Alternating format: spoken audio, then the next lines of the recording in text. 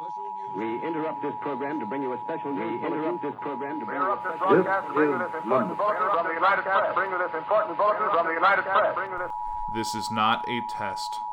Every Tuesday, the Journey into Comics Network will bring you The Poor Rapport, your one-stop podcast shop for everything news and topics of personal interest. I am your host, Andrew Poor, and you can hear me every Tuesday. The following is a Journey into Comics Network production.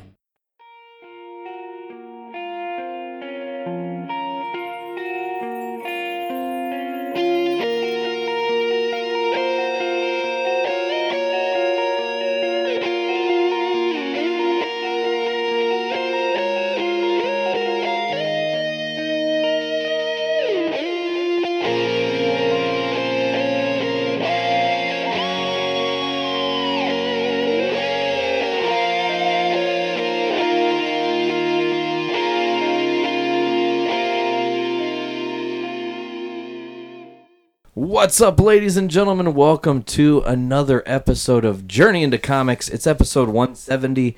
Today is a very special episode because we are in Studio B for Brando. Brando, how is it going, my friend?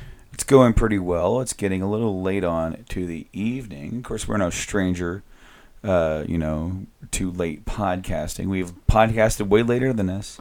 Burn the midnight oil. We have podcasted a lot more times than this. Oh, yeah.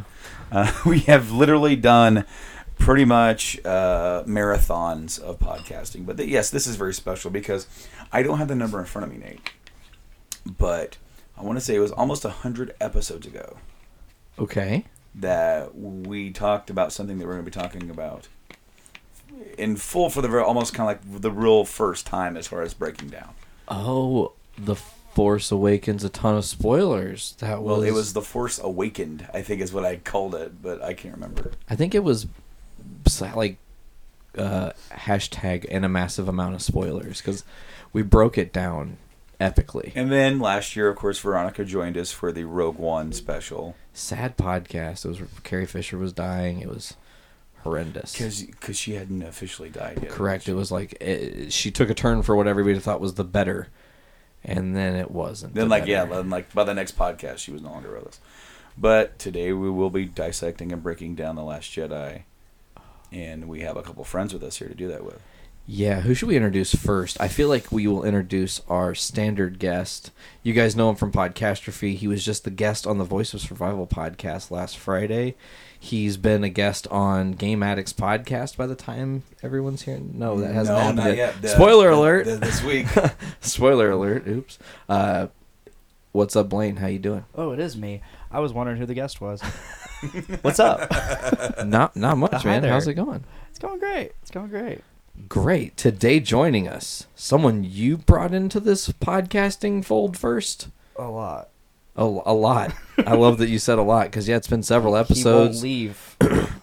And at the same time, I kind of don't want him to. He's like the network parasite. He's just on every show as best he can. He's going to make his way onto all the shows. Down. Let's face it, I'm the original parasite. It's funny because he actually made his first appearance on the network before he appeared on the network because he was doing live chatting on the live stream during the Richard episode. Oh, yeah, that's right. Richard made him spell out how he pronounces his last name. That was hilarious. But Tyler McLaughlin, welcome to the show. Did I say that right? You did. You said it perfectly. God, I'm a pro. Shut up, Blaine. That's fucking great. Welcome to our show. Welcome to Journey into Comics. Happy to be here. We're happy to have you.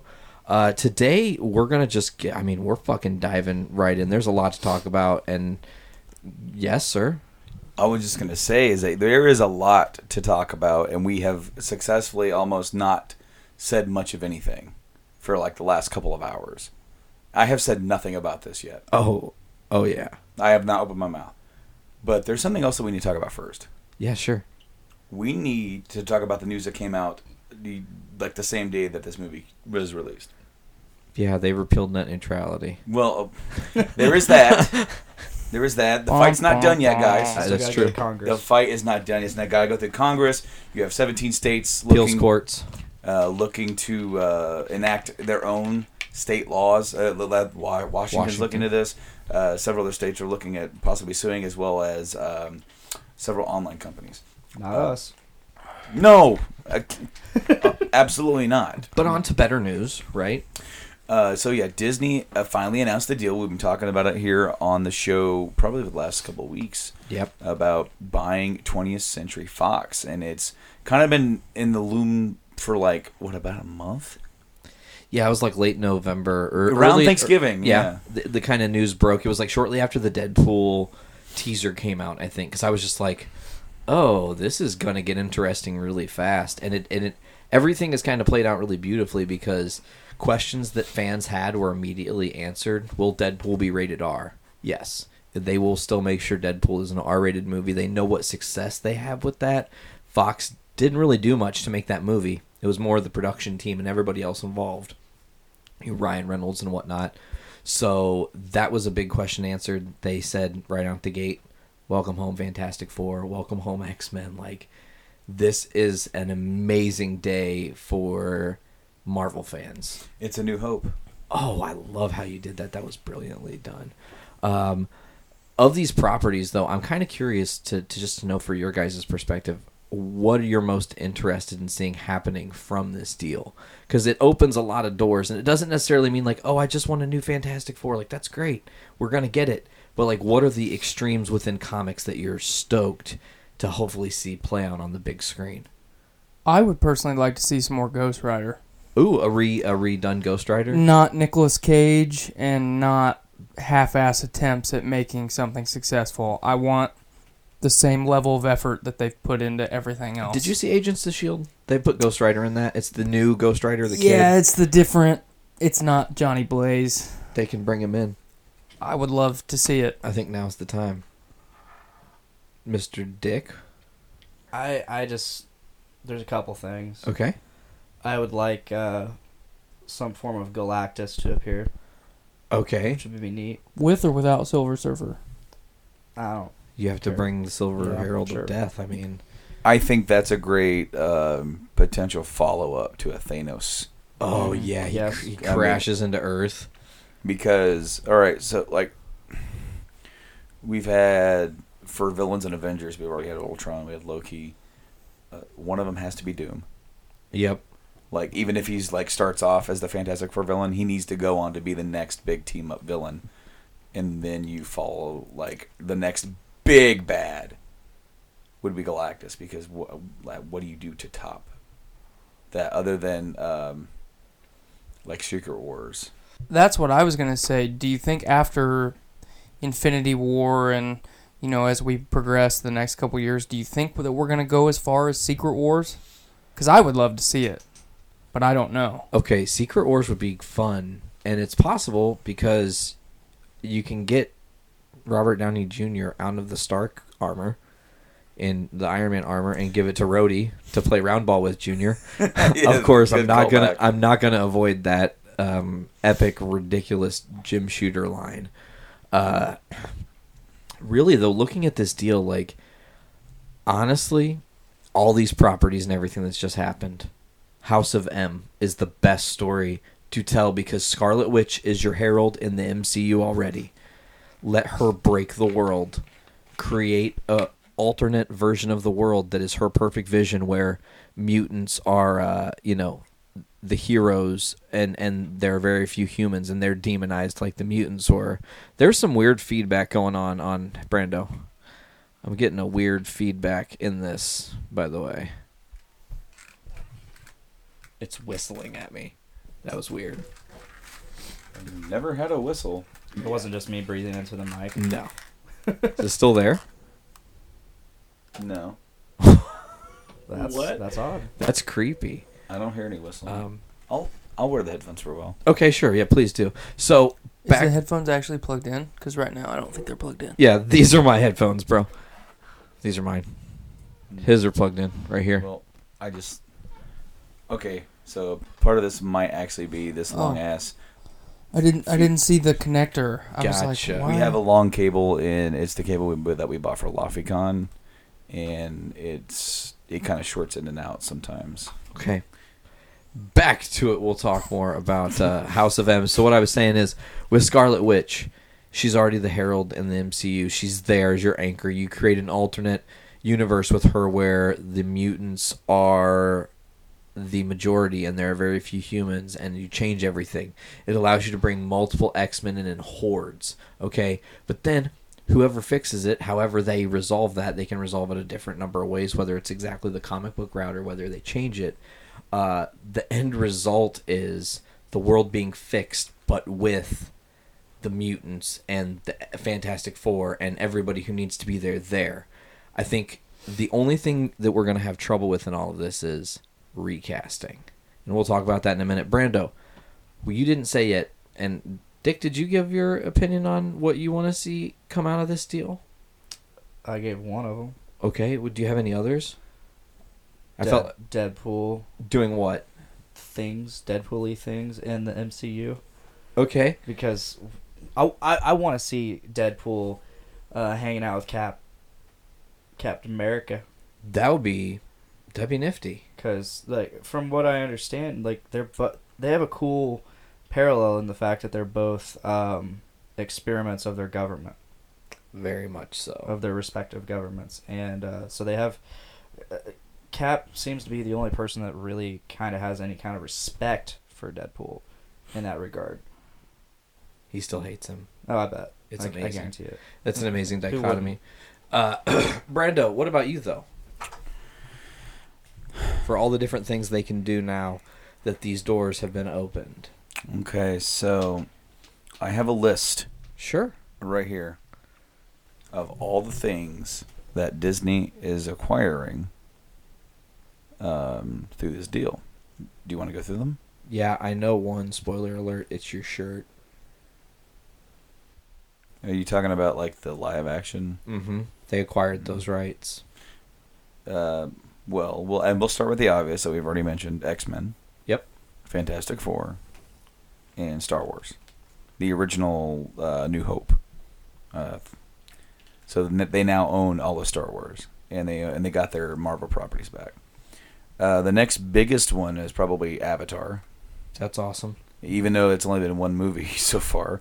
But there are movies being made, and one I think is currently in production. Yeah, Avatar 2. The first Avatar grossed almost $3 billion in global box office. Whoa. It's all time? Number one? Or is Titanic still number one?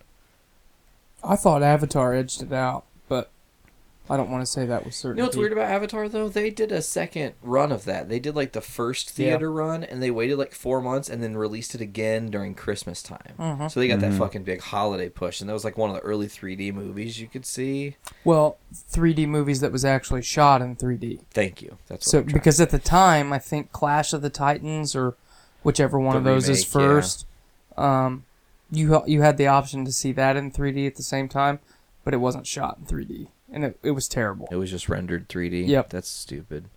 Avatar was my first 3D movie. It was awesome. I actually saw Avatar on Christmas Day with Matt, guest on Podcastrophe a couple times now. I kind of invaded his date. I was like, because it was one of those days that like I had nothing going on, that, like all my family stuff was either the day before or over, so I was like just bored at home, and I texted him. I was like, dude, I'm so bored. He's like, we're gonna go see Avatar. I'm like, can I come? Dick crashes the He's Christmas like, day. yeah, of course. We were going through properties. Yeah, let's do it. Okay, Kingsman. Cool. So they own Kingsman. Didn't they just announce a sequel or a third movie for that like 3 days ago? I think so, maybe. Yeah. They the Golden Circle, which is that's the newest one. Mm-hmm. I believe so. That grossed $400 million. And then, okay, let's go to the next section. Die Hard. Cool. Fight Club. Cool.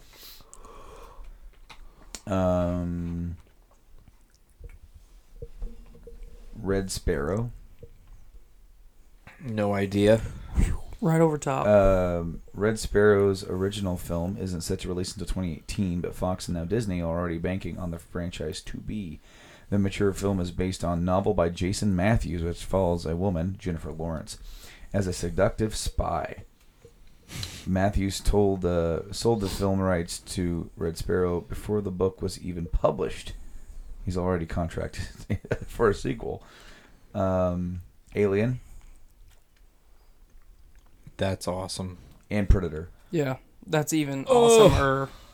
Planet of the Apes. Oh. Independence Day. Oh my. The Martian. Whoa. Artemis. Eh. The Maze Runner. Eh. Percy Jackson. Eh. Ice Age. Eh. Alvin and the Chipmunks. Eh. Chronicles of Narnia. Dr. Dolittle. Ugh. Can we go back real quick? I would like to see the Chronicles of Narnia redone because they tried so hard to compete with, I feel like, Lord of the Rings and Harry Potter at the same time. And just fumbled over their And own just feet. fumbled And- over. And now that they're done, it might be able to stand on its own a little bit. Yep. Yeah. It said Disney co-produced the first two films, but the third was led by Fox. And then finally, this is such a weird, amalgamation of stuff. You have the Home Alone series, Yep. Edward Scissorhands, Mhm. Mrs. Doubtfire. Yeah. It's just funny that I just mentioned that before we got on That's there. right. And the Beverly Hillbillies. Weird. Didn't We they need- also we- end up with like Simpsons Simpsons and Family Guy. and Family Guy? And X-Files. American Dad by that extension, right? Okay. Futurama? I don't think Fox owns Futurama because I think the rights got sold Oh. because you have production companies. So I don't know. Yeah. Maybe so. But think about the other television shows. They own Fox, FX. So you think of 24. Yeah. You're thinking X-Files, Oh. The Shield. Okay. Okay, so just think about all these shows that were developed and then by Fox and put on their channels. So also, next step, Disney now owns 39% stake in Hulu. That's cool. They don't have they are the large shareholder majority, but Comcast, NBC Universal, and Time Warner still own shares. In order for Disney to control Hulu, they have to buy out the other guys. That's probably not going to happen. No. But they want to make their own service, their own streaming service. And Make they it said an add-on to Hulu. either that, okay, or you completely go separate, make your own thing, make it an additive to Hulu and Netflix like they want it to be. Okay. But now look at all this Fox shit you can pull off the others. Put over there. Man, they just like made a chess move power. I feel like there's Tyler, you said it best before we were on air, that they resurrected Walt Disney and he's the mastermind behind this, and I feel like he figured out the secret to printing money because he's also the guy who figured out time travel. They and thought this him is, from his carbonite. and he's like, this is the move that had to be made. This right here has to be done. He actually pioneered Bitcoin.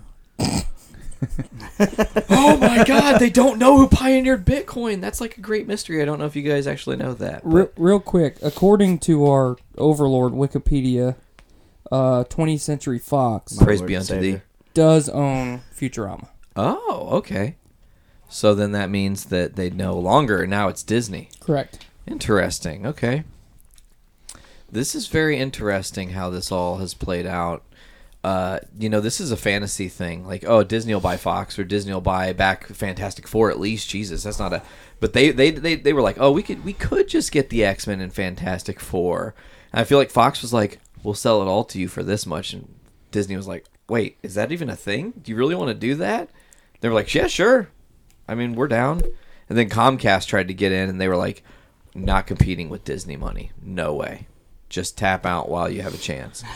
Well, I don't know why, as big as Disney is at this point, I don't know why you would want to compete with Disney. Why you would do that to yourself, because Disney has enough capital and enough resources just as far as personnel.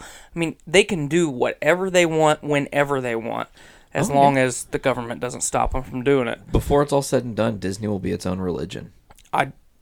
I don't doubt it. I mean, it's just like, it's ridiculous how much Disney is in everything now. They are literally Thanosing their way through and collecting the I like gems one by one. Sorry, I'm not. I don't mean to keep scooting away from you, but I was sitting directly on whatever bar is supporting this. It was directly in my ass crack. That's not metal. And I was like, I can't do this. He only anymore. enjoyed it for so long. I could He only. had to get off the pony. Oh, that's. Oh, I'm jaded. I'm spent. No. Is there anything else we really should get into with this Disney Fox deal, or is it time to really dive into the meat and potatoes? of We what have wanted one to- more thing because, and it will be what's called a segue. Oh. Because I mentioned that they bought the rights to A New Hope, Yes. the original Star Wars movie. George Lucas never owned it. He owned the special edition version. They owned that. But like, the one thing that I hated, probably the only thing that I actually hated about The Force Awakens when I went to go see it 2 years ago, that it didn't have the 20th Century Fox startup. Growing up, watching those movies started with that drum line and the horns, and that was part of it. That was part of the presentation. Yeah. So just like tonight when we saw The Last Jedi, you're sitting there and you just see like the little logo, and I'm like, Oh. I mean, I'm still excited to see the movie, but it's just like, it's not the same. I've never even thought about that portion, but I understand. Yeah. Well, I mean, when you watch them for like 20 years and it You're has right. it, Like I said, I didn't think about it until just now when you brought it up. I'm like, wow, like it really is. like we just watched the despecialized editions, so it has the old school one, because obviously they've actually kept that same thing for like years, but they've just gotten better quality. Yeah. What this may lead to is more incentive. Now that they own it, they don't have to work with them. They don't have to do anything. It's theirs. Even if there is sort of them going, you can't buy this thing because you're going to you're going to have 36% of the market share for the entertainment industry. You can't do that. They're going to get their shit. Mm-hmm. If it turns out they can't make the deal and buy the fucking whole thing, they're going to say, fine, you know what? $5 billion, give us our shit and we'll get out. Yep. No, Disney's gonna be like, we're gonna own the world. And then they buy the government. Oh my God, that would be crazy. I'm down for a Disney government. Uh, Disney World Order. Disney coup d'etat. Can I just say, I read an article that was really interesting, and do you know why the original theatrical releases haven't been released? Has nothing to do with rights. This is the most shocking thing I learned. Somebody who is on the inside who knows the situation close said it only comes down to George Lucas has requested them not be released. That is the one thing, and I'm not for that. I'm sorry. Fuck you, George Lucas. I love you at the same time. God damn it, you shit on my childhood. And I think both should be available. I think Exactly. the special edition and the original theatrical. There's no reason why they shouldn't. Watching this despecialized editions, I don't need to see Ewoks blinking. Damn it, it makes no sense. Right. It only looks weird now that you've made them blink. Seriously, it really has. It's like watching that. That's all I look at is the fucking. But I really do hope this does lead to a Blu-ray remastered theatrical re-release of the original trilogy, because everybody will buy it. Absolutely. If people buy underwear that says Star Wars on it, they'll buy this. Right. Yes. In 4K. Oh Exactly. my Yes, God. absolutely. Everywhere. Everywhere. With- Just all the like- time. You know With what? digital codes. It's like Randy Marsh in that episode of South Park where the He's in the internet's computer gone, chair. and then he's like, I really need to use the internet.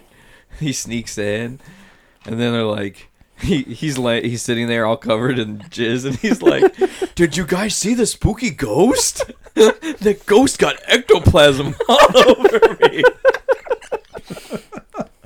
That's how I would feel. Oh man. Another thing with Star Wars. Okay, so let's talk about that. How did you guys celebrate the lead up? You said you watched despecialized editions. I did as well, and I actually watched the entirety of all the movies in machete order, complete, leading up to The Last Jedi. It was fucking nuts. Yes, I watched The Phantom Menace, and we'll talk about that in a minute. But did you guys do anything special? A week and a half ago, I watched The Force Awakens with my girlfriend Miranda, because the original plan was we were going to go down to Indy tomorrow, and we were gonna go see it and at Circle Center Mall. But then this came up, and I'm like, well, you're not the biggest Star Wars fan. And Blasphemy. basically, we would be doing this for me. And it's her weekend. It's her birthday weekend. That was just a plan that I made because I figured it'd be fun to do while because we're going to Indy anyways. And then Brandon's like, hey, I got my ticket for Friday if you want to go. Otherwise, I'll be alone. Well, it kind of turned out that way because we couldn't get somebody to watch Wyatt. So Yeah. Because originally, just like the last few times, Kate was going to go with me. She loves Star Wars. She has very strong feelings against the prequels, and as much as I try to get her to see the good in those, besides the bad, because she just like dogs on them. I'm like, Ewan McGregor's fucking awesome. Yep. Like, Samuel L. Jackson is fucking awesome. Great. Hayden Christensen's not the guy that I would pick, but he gave the performance that the director asked him to give. Yeah. Right. Absolutely. You can't blame the kid for that. Nope. Give him another fucking chance, dude. Like, he has, the best scenes are when he doesn't talk. And I've said that before, just the English. But, yes, I ended up it was going to be me going by myself. And, which, I would have done it. He said the same thing to me, though. He's like, I'm going by myself. And I was, looking at the calendar, which is right there, looking at what's going on. I'm like, wait a minute. Literally, there are no fucking plans for me on Friday. Going to Lafayette, you're not going alone. Fuck that. It's not happening. And then it kind of became a thing, which is awesome. Well, because you're coming down. Yeah. And if you're a lock at coming down, I'm like, well, let's see if anybody else wants to go, because then we might be able to do something. That we're doing right now. I told Tyler about it, and then I was like, hey, do you want to just buy my ticket? That way, he was already there, basically. We're partners. And so he's like, Auditorium 3, and then we're like, well, I don't remember who said it, but I wonder if Brandon's in Auditorium 3. Oh, I just laughed my ass off because I knew you had already gotten your ticket, and I was like, oh my god, what if he after all this trouble of rounding up the crew, he still ends up alone?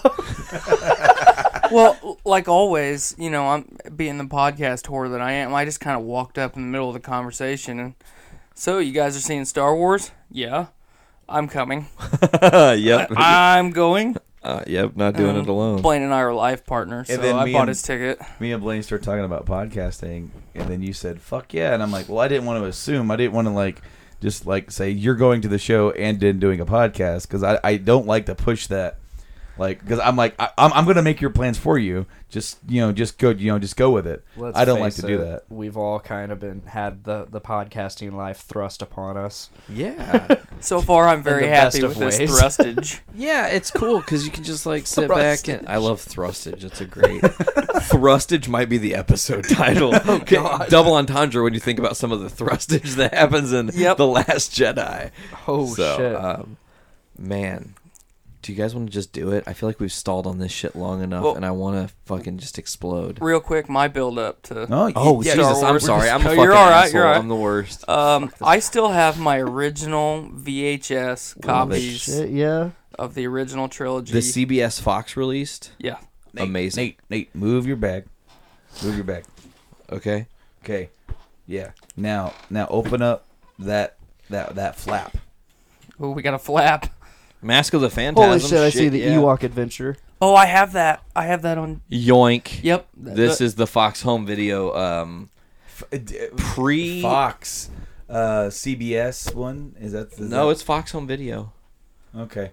But that's Return. So I had the digging. the Fox version, and I watched those VHSs so many times. I wore the tapes out. Okay, because I've got the other. I actually had the Fox CBS ones too. I see it. Of Empire and Jedi. That's Caddyshack. That's Caddyshack, folks. Oh, I forgot I owned Caddyshack.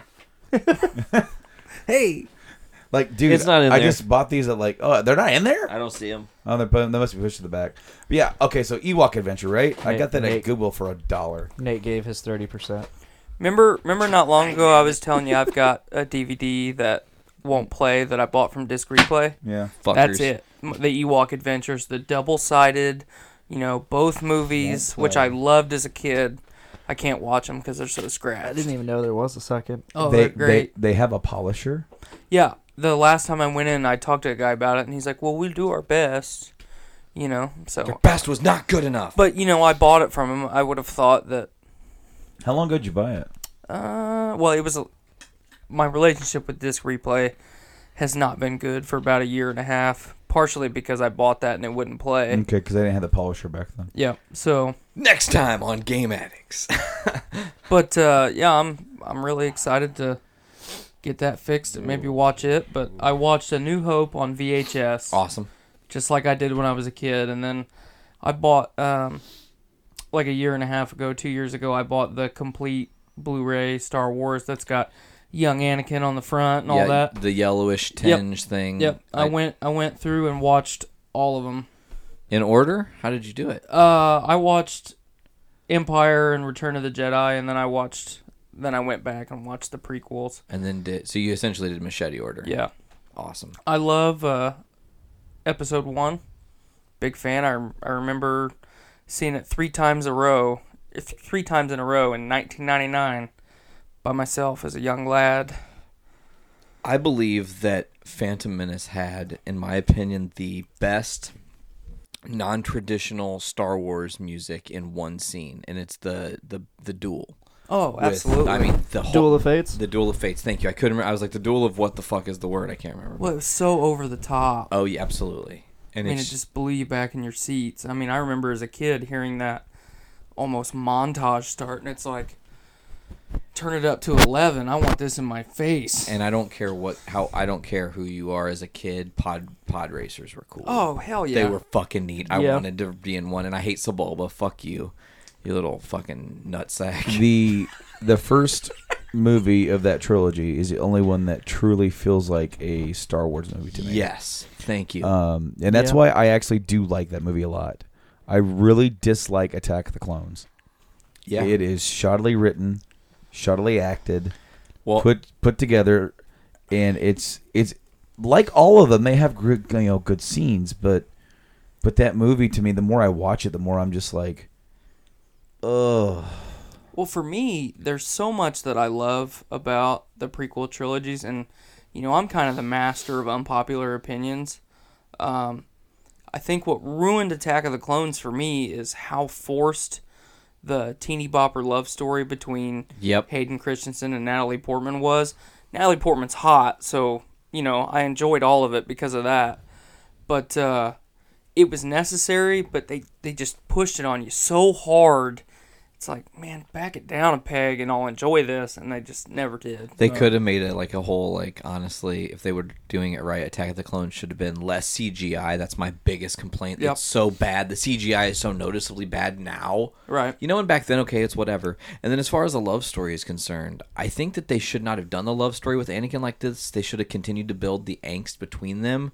And then there should have been one explosive sex scene that was like at the end. Sign me up. Exactly. But then that's right before Vader turns, because that's his first step into the dark side. He has officially betrayed the Jedi Order. Right. I kind of feel like if they're gonna do the love story, she should have been pushing him back. No. We're friends. I'm a senator. No. Stop. Stop. Do not enter. And so, what but she said. there's a portion of the movie where Jango Fett is not where Obi-Wan is at the factory, right? The clone factory. And then he shows up. Why not have him still kind of get the fucking... maybe he tracks him down. And Anakin alone kind of fends off Jango. Doesn't defeat him, fends him off, gets them to safety. And she's like, wow, you really saved me. That kind of opens her eyes a little bit, to where now she's letting this kid gets kind of flirting, and then kind of lets that in a little bit, and then that's that. And instead of it just being we're together, I feel feelings. You were 10, And I haven't changed a and lick. I already had boobs. But she also looks the exact same. Yeah. She does well because it's only 2 years later. Well, correct. But he grows it's been 15 years later. I would be okay with that version too, just because we would get more Jango Fett. Exactly. Yep. Because you see him twice in the movie, and then he gets his head cut off. So, Yeah, I didn't get a chance to watch Force Awakens. I didn't watch prequels at all. I got to the last night. Finally, like we had Jedi going in the background pretty much all night because we were just so busy. And then I put Force in, and I'm like, yeah, I'm going to bed. I'm not even going to start it. So we've actually said that Wyatt has been bugging her to watch Star Wars, which fills me with glee and pride. Oh, absolutely. And he knows who R2 is. Oh yeah. Yes. Your heart melts when he says Yeah. that. Well, because I said, who's that? R2. And I'm like, yes. Has he started to imitate the sounds yet? Not yet. That's what I did when I was a kid. Not yet. I mean, No, I could speak R2. Like, I was an astromech droid when I was a kid. Oh my god, that's amazing. you were a Roomba. Yes. Yes. Yes. But I don't think he realizes that they're different movies yet, because he and he knows who Chewie is. Yeah. So he goes, because he saw like the big pig in Jabba's palace. He goes, a Chewie. We're like, no, that's not Chewie. I could have And sworn then- you just said Jabba's phallus. It's phallus. What? It's all dicks in the end. Anyway, yeah, dude. So when Chewie finally gets in there, so I think let's go back and watch Force Awakens. I am going to take Caitlin to see the movie over Shutdown on a Excellent. random weekday. No one's going to be in there. Yep. You know, and she definitely wants to see the movie really bad, and I can't wait to take her because we're going to talk about the Last Jedi finally as we get into this podcast, as we keep Blaine longer and longer. It's okay. Because we're only 22 minutes, okay, maybe 30 minutes into this podcast. Let's go. We have Star Wars to talk about here, I'm pal. really excited to talk about this All right, movie. so Let's do this. spoilers from this point on, guys. 5, 4, 3, 2, 1. So Luke Spoiler dies alert. at the end. I'm just getting it out of the way. No. Okay. But really, we should talk about this movie. I went and saw it on Thursday. Mm-hmm. And I've been waiting so hard to talk like to other people about this and have like a long conversation about what you guys thought. I right out of the gate love this movie, but I want to get your guys' opinions about like what you felt about it. It was really fun to experience. You guys experience it for the first time. It actually made the movie experience a little bit better because I know all the things coming. And I'm just like looking around like, oh, they're gonna love this part so much. And you guys, for the most part, did. I'm very emotive when I'm watching a movie. I noticed. Yeah, like you can see my hands moving, like, yes, and I mean, like the chuckles that I get from not humor, but like just no, like, oh yeah, like some shit like that. But no, I think I immediately texted Miranda. And I started telling her, I was like, I loved it. The movie was almost 3 hours long, and there was not a normally movies of that length. I get to a certain point, and I'm like, okay, we've got to be getting close to the end. Not one point did I feel that way. I was hooked. Every scene had just it had me hooked. It had me hooked. Yeah, That's what I'm gonna absolutely. say. Tyler. For me, whenever I go into any movie, my number one goal, or my number one determining factor on whether I enjoy the movie or not, is if I'm entertained. It could be the worst movie in the world, and as long as I'm entertained, at least through the majority of it, I'll love it. I watched a couple spoiler-free reviews yesterday evening, just to, get more prepared for what I was about to experience, and a lot of what I read and watched said that this is by far, hands down, the best film in any of them, out of all of them, and I totally agree with that. I was entertained from the start to the end, no lapse. I mean, they Perfect. successfully told multiple stories, intertwined them Yeah. beautifully, Well- and kept a 3-hour movie feeling short. It was like, even at the very end, you're like, what's coming next? Like, what's the next Yeah. step? And like that. Sorry to You're right. interject here, but like all of that's in like a really short time span, and a short time span after The Force Awakens. Yes. Like it's not long after that movie, and it all takes place within like not even a day. Like less than 24 hours. Yeah. Yeah. Some of what I had read, certain plot points throughout the movie, people say are unnecessary. Kind of like what I was saying about the Clone Wars with the love story and all that. Okay. I didn't feel that way. The basically all of the Finn and Rose stuff, a lot of people are saying was completely unnecessary. I loved it. I loved it too, and I was so surprised that they felt that way. And they said that one of the reviews that I said was that Poe was too much like a teenage kid, and No, it not at totally all. fit with his character development. Yeah. I thought I have nothing to complain about, and I think that a lot of the stuff that I read yesterday was just people really picking it apart and trying to find something to complain about.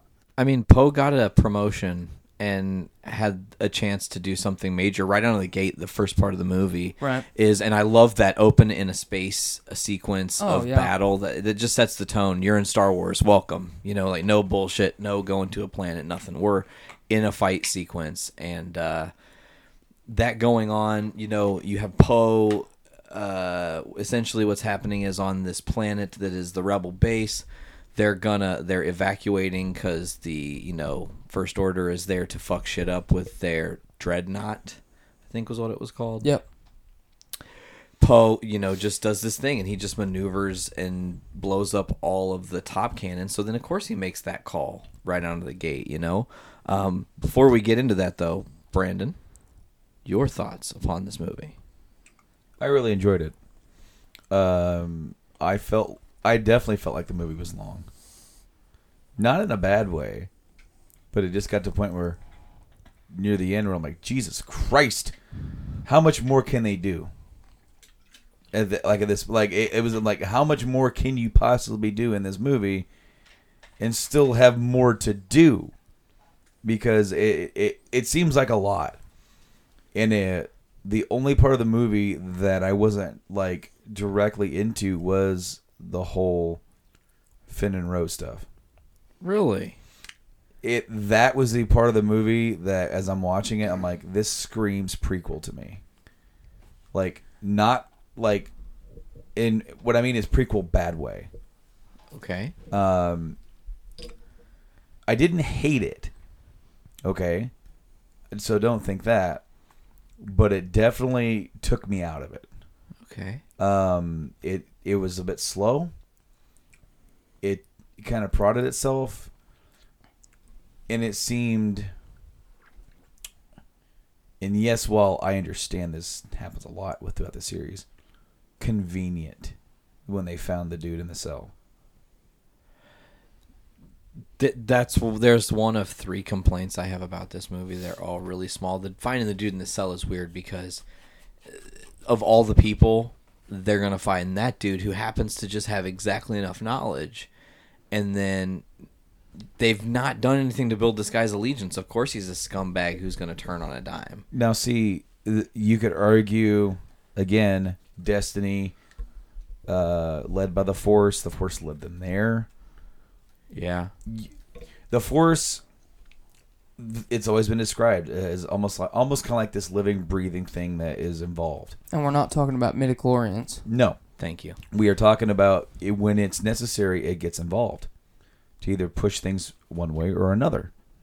For the Light balance. or dark. It does both. And so you could argue that in a way they were led there and that happened for a reason. But still, like, when I go to a movie, I try to turn my brain off. Because I don't want to dissect the movie while I'm watching it for the first time. Yeah. I mean, yes, take it in, you do all that kind of stuff. But that whole segment, that whole part was like, okay, well, now they left. Now they're on their way back. And so it's like, the one thing that I did like was everything was converging around the same time coming back in. Because there's another thing that I have a problem with. And it's like, why didn't they just blow them the fuck up and exert extra force? Like, they were just like, we're going to wait till these guys run out of gas, and then we're just going to go blow them up. Well, I guess that's true. I think it was more of a power play. General Hux was Hux mixed with Snoke. It was just really off to me because I'm like, you guys can go faster, right? Yeah, we'll just stay up with them long enough for them to run out of fuel. Then we're just gonna pew pew when they get when they start drifting back to a little bit too further for our weapons to be. I get it. We wouldn't have a movie if Without that drama. didn't happen. Correct. It's the drama. So I told myself to shut up about that right from the get go. Fuck up, Brandon. I'm like, dude, no, they've got to do this, and we've got to go through this whole thing. So therefore, either they can A, get away, or B, be just completely destroyed. But this has to happen because now we got to go over here, and then we got to come back, but then we got to go back over there. I did like that this movie was a roller coaster. Yes. It was. It did not feel akin to episode 5 like episode 7 did to 4. This one had a couple different tones from each one, plus new. Mm-hmm. It definitely had the Empire feel, with them being on the defensive And outmanned. and even more so. Like it was, Yes. it was dire. Like when the entire rest of the Resistance can load up on the Falcon to leave, and that's all that's left. That's like 18 people. Well, and look when they send the distress signal out and they say, "This has been received by all of our allies in the Outer Rim," and no one's replying. So they are 100% on their own. All like 18 people. Well, and, you know? and it's the that's the main theme of the movie, is to spark the rebellion to grow again. This movie's main theme, though, is like plans that go terribly wrong. Everything in this movie is a plan that goes terribly wrong. You know, Rey thinks she has a plan. It goes terribly wrong. I mean, kinda. It was kind of awesome also. You have Finn has this plan with Rose. It goes wrong. Poe has this plan. It goes wrong. Snoke has a plan. Snoke has a plan and it wrong. goes wrong. The chick that replaces Leia when she goes down temporarily in the movie, her plan, it goes wrong. Like it's literally going, like, no matter how hard you plan and how hard you think these are going to go right. Like, you guys probably are all thinking like they were definitely going to shut that shit down when they got inside of Snoke's ship, right? And then it's like boom, they get cut off at the pass, and you're just like, fuck, another failure. Mm-hmm. And it echoes what Luke says when he says, strip away all of the things and the Jedi are, failure. That's the legacy we leave behind, hubris and failure. With all the lead up the last 2 years, with that poor chick having to hold that lightsaber out, waiting for him to grab it. Her arm must be tired. And the first thing he does is toss it off a cliff. Fucking hilarious. Just toss it over his shoulder. I didn't even think of it like that. I noticed like a weird, like, the way it was shot. So she hands it to him and she kind of takes a step back, but when it cuts back to him, she's like 15 feet away rather than a couple steps back from him. That is one of the I'm like, few continuity errors in the movie. There's another one when Finn is getting into the escape pod. He puts the backpack on the ground. She confronts him. And then she's it's talking to him the whole time, but then it's in the ship. Right. And then the other thing is, in the final battle, when they're on the mining place in the last stand, essentially, when Finn and Rose is essentially shuttle Tiberius flying in, is going down, and those TIE fighters are shooting, the stuff coming up is not red. It's just smoke. But then the rest of the battles, all of the mineral that's under that salt is just shooting up red, and it's this big to-do in a big scene. I guess I didn't notice that. You wouldn't have, and I just happened to notice it because I was like, huh, that shit's supposed to be red when it hits. Every other time it's fucking red. Why is it I not really red here? liked the aesthetic of Oh, like man, the it was red beautiful. smoke. I thought it was Really Well, was. especially you go back to the similarities that it does have between Empire and itself. the trenches. Yeah. Hoth And and, it's Oh, it not kind of snow, ends it's how... Yeah. Hoth and whatever this planet is, with the walkers Yep. and all that stuff. I mean, they definitely typically, because you know how like in a lot of ways with with Empire, the movie's called Empire Strikes Back, the rebels destroyed the Death Star, and ever since then they've been kind of on the run. They've been the Empire's like, motherfucker, that was a lot of fucking money we spent on that We goddamn took thing. a long time building that thing. It did. It took forever. 30 And then we finally got the damn thing going up. So, yeah, we're going to fucking kick your ass. And then now they're on the run. And on this one, it's like they destroyed Starkiller Base. Not before the First Order pretty much decimated the New Republic. The New Republic is no longer there. Coruscant's gone. Yeah, well, and then you have, like, the Senate is gone, the Chancellor's gone, and, like, there is no power structure. The thing is that, did you guys ever look into, like, the history of what happened with the Empire and the New Republic and how that ended? No. Nothing that's canon It's anymore. been a long No, time. well, okay, because this is the new canon. I don't know. After the Death Star got destroyed, there was basically a civil war. And basically what that is that the rebels have basically said, we're in charge now. And the Empire is like, fuck no, you ain't. And so the fighting kind of still began, but then there's fighting within the Empire. There's power struggle. Mm-hmm. Because there are some who are enacting the Emperor's final, contingency plan. Because his final contingency plan was to destroy the Empire and everything. Because the Empire couldn't protect its emperor, correct? Mm-hmm. So what ends up happening is that there are peace talks, and those break down, and yet another mini war starts up, or another war between the New Republic, which has now been established with the new Senate, and the Galactic Empire. Finally, there is peace. And the Grand Vizier meets with Mon Mothma, and they broker peace.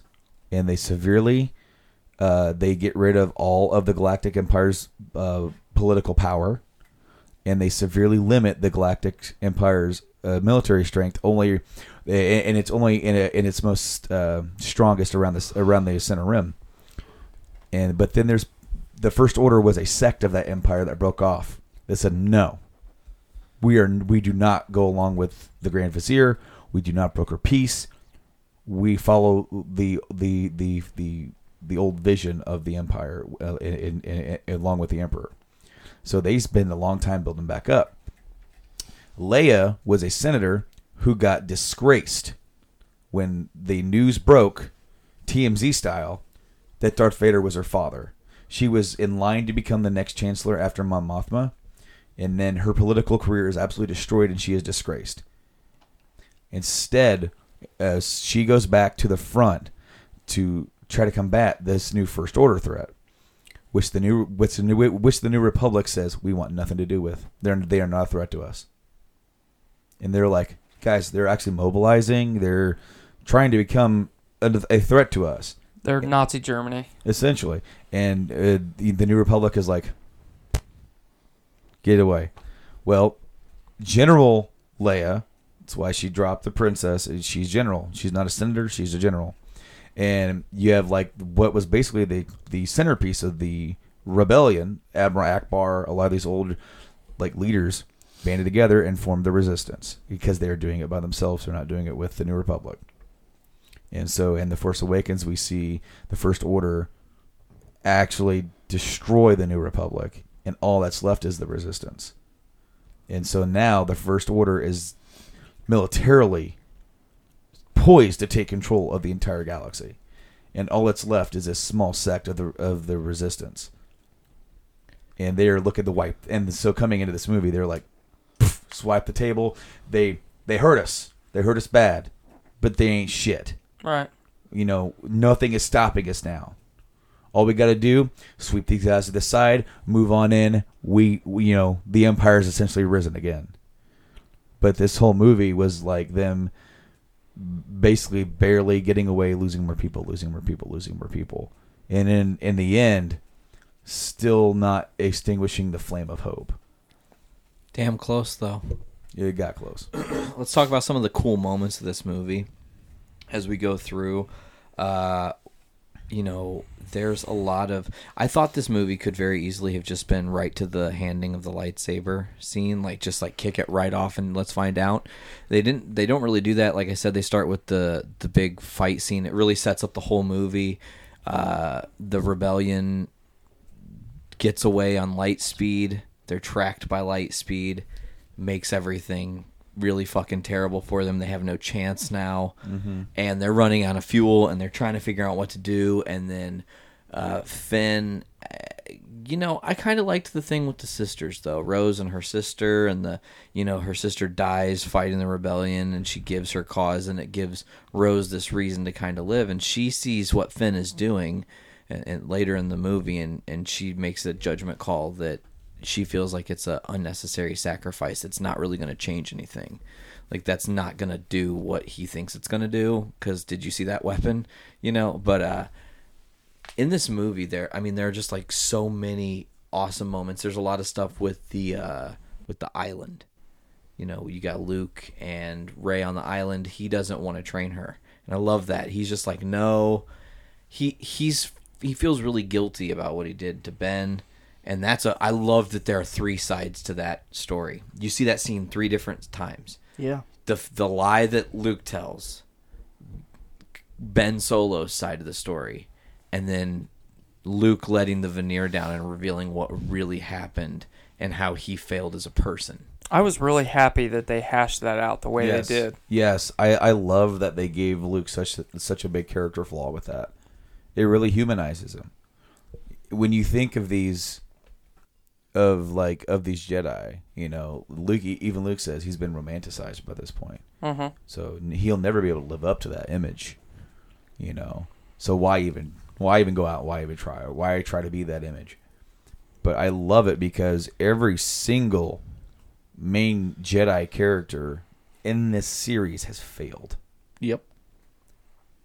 They all fail, but then their failures teach the next what not to do. And that's something that gets brought up as well. But I love seeing that scene because, of course, that harkens back to the original teaser for Force Awakens, right? And with him kneeling next to R2, I love the struggle with Luke actually feeling like he needs to kill Ben. Yeah. That is dark shit. Oh, yeah. And to think that, like, this is Luke fucking Skywalker. He stood up and defied the Emperor and said, "No, I will not give in to you, motherfucker. I'm not going to kneel to you like my dad did." And here he is with his own nephew going, "This kid's going to destroy shit." Like, this kid is bad fucking news. And it goes even farther than that because not only is he blood, but he's his student. And then, you know, he goes really into detail about how not only he let Ben down, but he let Leia and Han down. You know, and he's like, Han didn't really want this for Ben, but he went with it because, you know, we're family, and he trusted me, and I failed. I like how he said Han was Han about it. Yeah. Yep. There are so many little, like, first time you watch it, you don't notice some things. There's a set of words that's a character's last words in the series that if you're not even paying attention, you don't even recognize the beautiful Easter egg. And we'll get to that at some point in this. But the thing that I really, really liked in the island scene, too, is it establishes a connection with Rey and Kylo. Yeah. And it's never been done like this before. They like are opening a channel of communication between each other where they can like see each other in some form. I feel like Rey could see his whole surroundings, and for some reason he could only see her, you know, and we find out, you know, the cause of that later. But I just love that dynamic because it actually is not gone, you know. Right. Well, and I also like how it is so real. It's almost kind of like in the Matrix. It's real. If you die in the Matrix, you die in real life because they're there. They're touching each other. He's holding his hand out, and when he gets back out of the connection, his hand is wet because it was raining. He was there. Yeah. And what's so awesome about that is that they do this like 3 times between them, really? Maybe 4 when it's all said and done. It's actually, I think, 5 total. There's like the initial, then there's the second one, then there's the fire one where Luke interrupts it, then there's the one more time, and then at the very end when she denies him and then shuts the shuttle. Okay, so then all of that does to set up the end with Luke. Oh man! Because they show you it, they do all this thing, that the whole touching. He was there. I could basically feel him. Oh, my hand was wet. And then he wasn't ever there. God, I didn't even realize it. See, I watched the movie fucking twice and I missed that. That's brilliant, Brando. And yes, and he had shorter hair, so he was like I was sitting there like the older, and the beard was darker. Yeah, exactly. I was like, is he anybody was projecting not gonna himself notice? like what people might remember last seeing him as. Yep. And he was wearing the old black robes. the big giveaway is the lightsaber. Yes.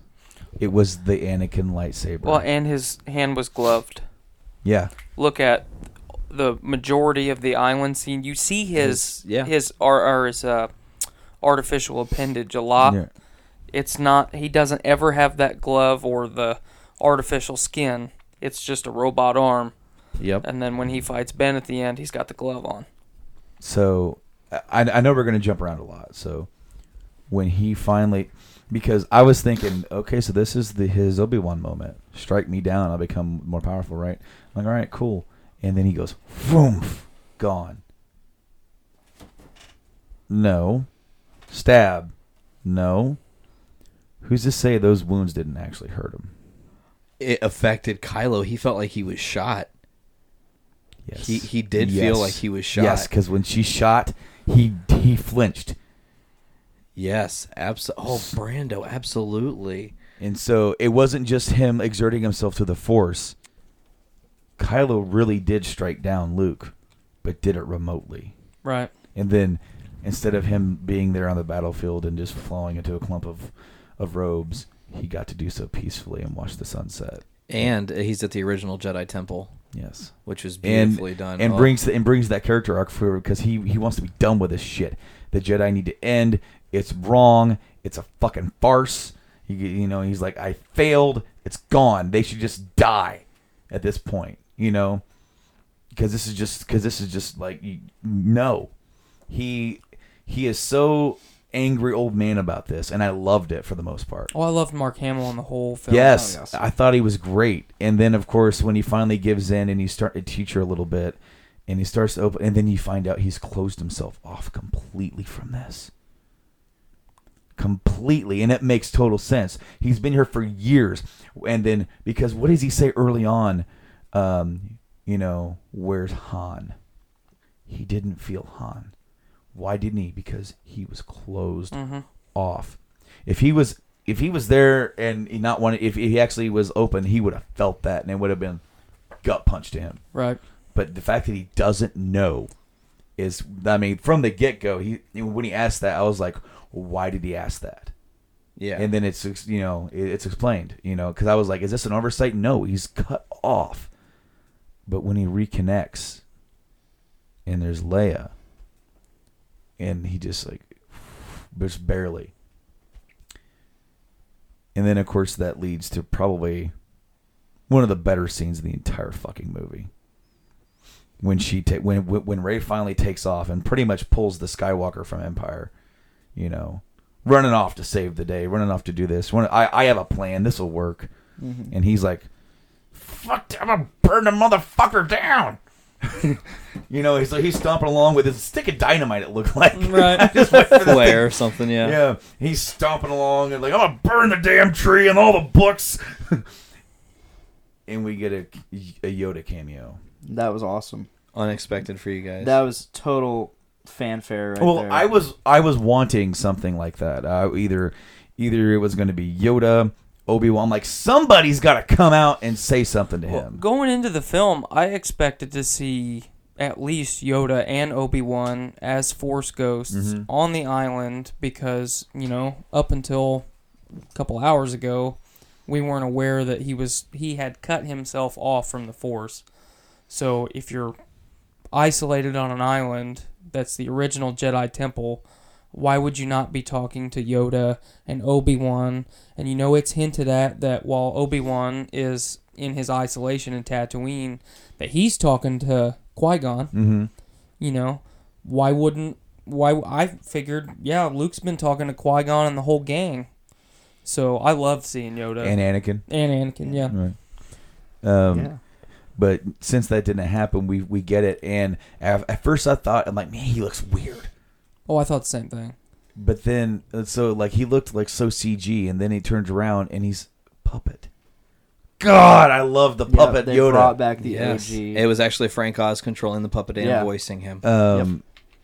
So like, and what I loved is that Yoda appears, and because it's cool because you get this little out of focus. That might have just been our screen. We talked about that, but you get this out of focus shot from behind, and Skywalker stops, and he's like, "Master Yoda." He's like, Some time it's been. he's like, "I'm gonna burn it to the ground," and he walks up, and then Yoda fucking zaps it with lightning and burns the tree, and it looks like Luke is like, "Ah!"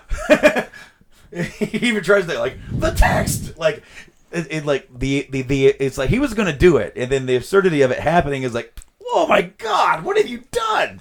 It's like he's so. I love like how all like Luke. You assume that he went off to become this awesome Jedi Master and cut himself off from his emotion, and he's so emotionally driven in this movie. Which I was very happy to see. Yes, so was I, because it totally leads into why he failed. Right. Why he failed Ben, because he was so driven by that emotion.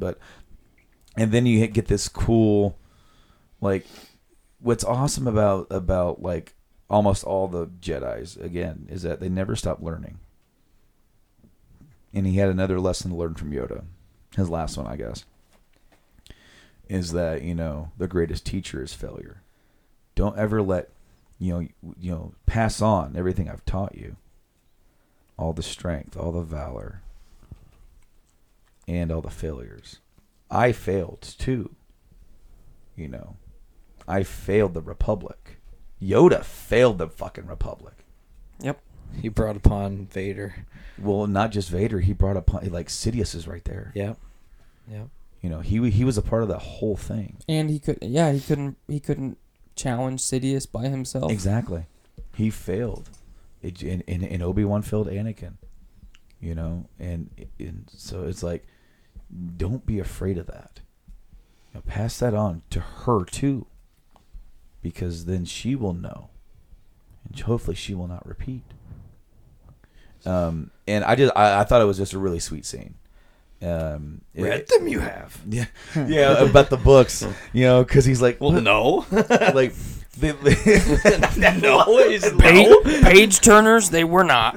Page turners, they were not. I would like to say, without like getting away from the actual or what we thought of the story, I thought that Mark Hamill did a phenomenal job. And I feel like he got to play the Luke Skywalker that he wanted to play, and not George Lucas. Yeah, I agree with that. Yeah. Because this, I couldn't help but think, it was like, man, this has Mark Hamill written all over it. Just like the way, from what I've seen in recent years of him, it's just, it had Mark Hamill's personality all over it rather than Luke Skywalker's. So, the ancient texts, you talked about it for a second. They didn't get burnt up. Well, and they're in the Falcon. I'm glad you said that, because real quick about Mark Hamill, I nudged him at one point and said, "Man, Mark Hamill looks good." I've looked at some stuff on the internet of Mark Hamill the last couple of years, and he's looked pretty rough at times. Yeah, he looked pretty good, and he did a fantastic job. But tangent aside, I nudged him and like, did I just imagine the ancient Jedi texts inside the crate in the Falcon? I saw them as well. You saw them. And that's why I feel like Yoda, he was like, yeah, who cares? It's alluded to. He says it. He says she already knows everything because she already has the books. Mm-hmm. She took them and Luke didn't even notice.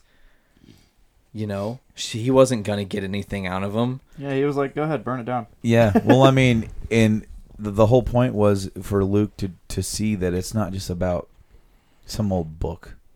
It's not about the. He goes, man, that's history. Yeah.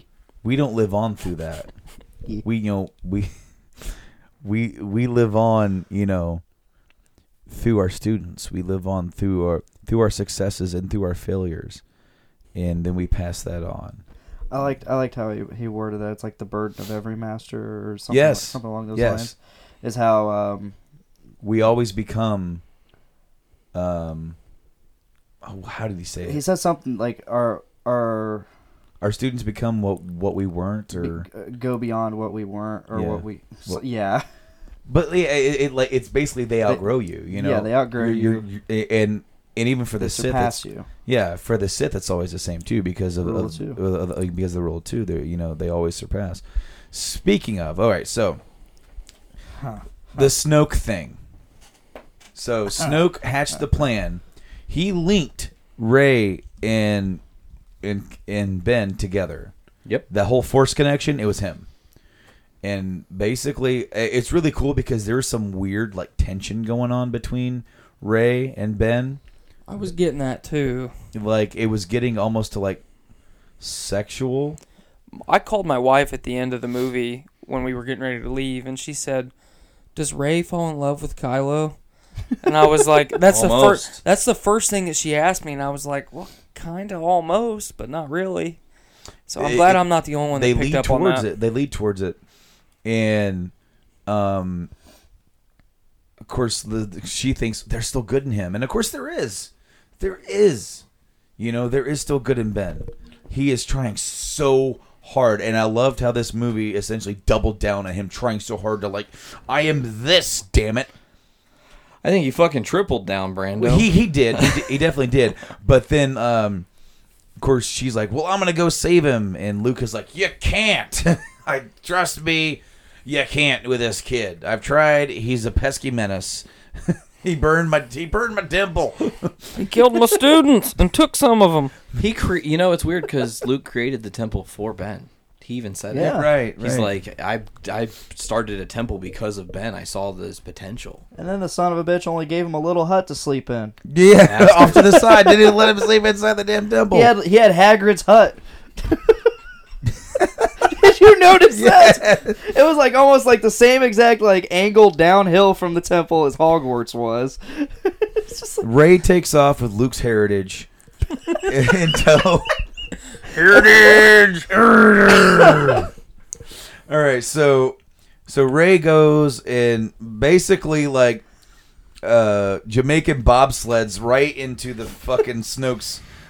Snoke's ship is basically a stealth bomber. Right. It's what it looks like to me. It's like a slice of pizza in the middle of the air. Well, it's like Or the space, I guess. What was the Vader's Star Destroyer called?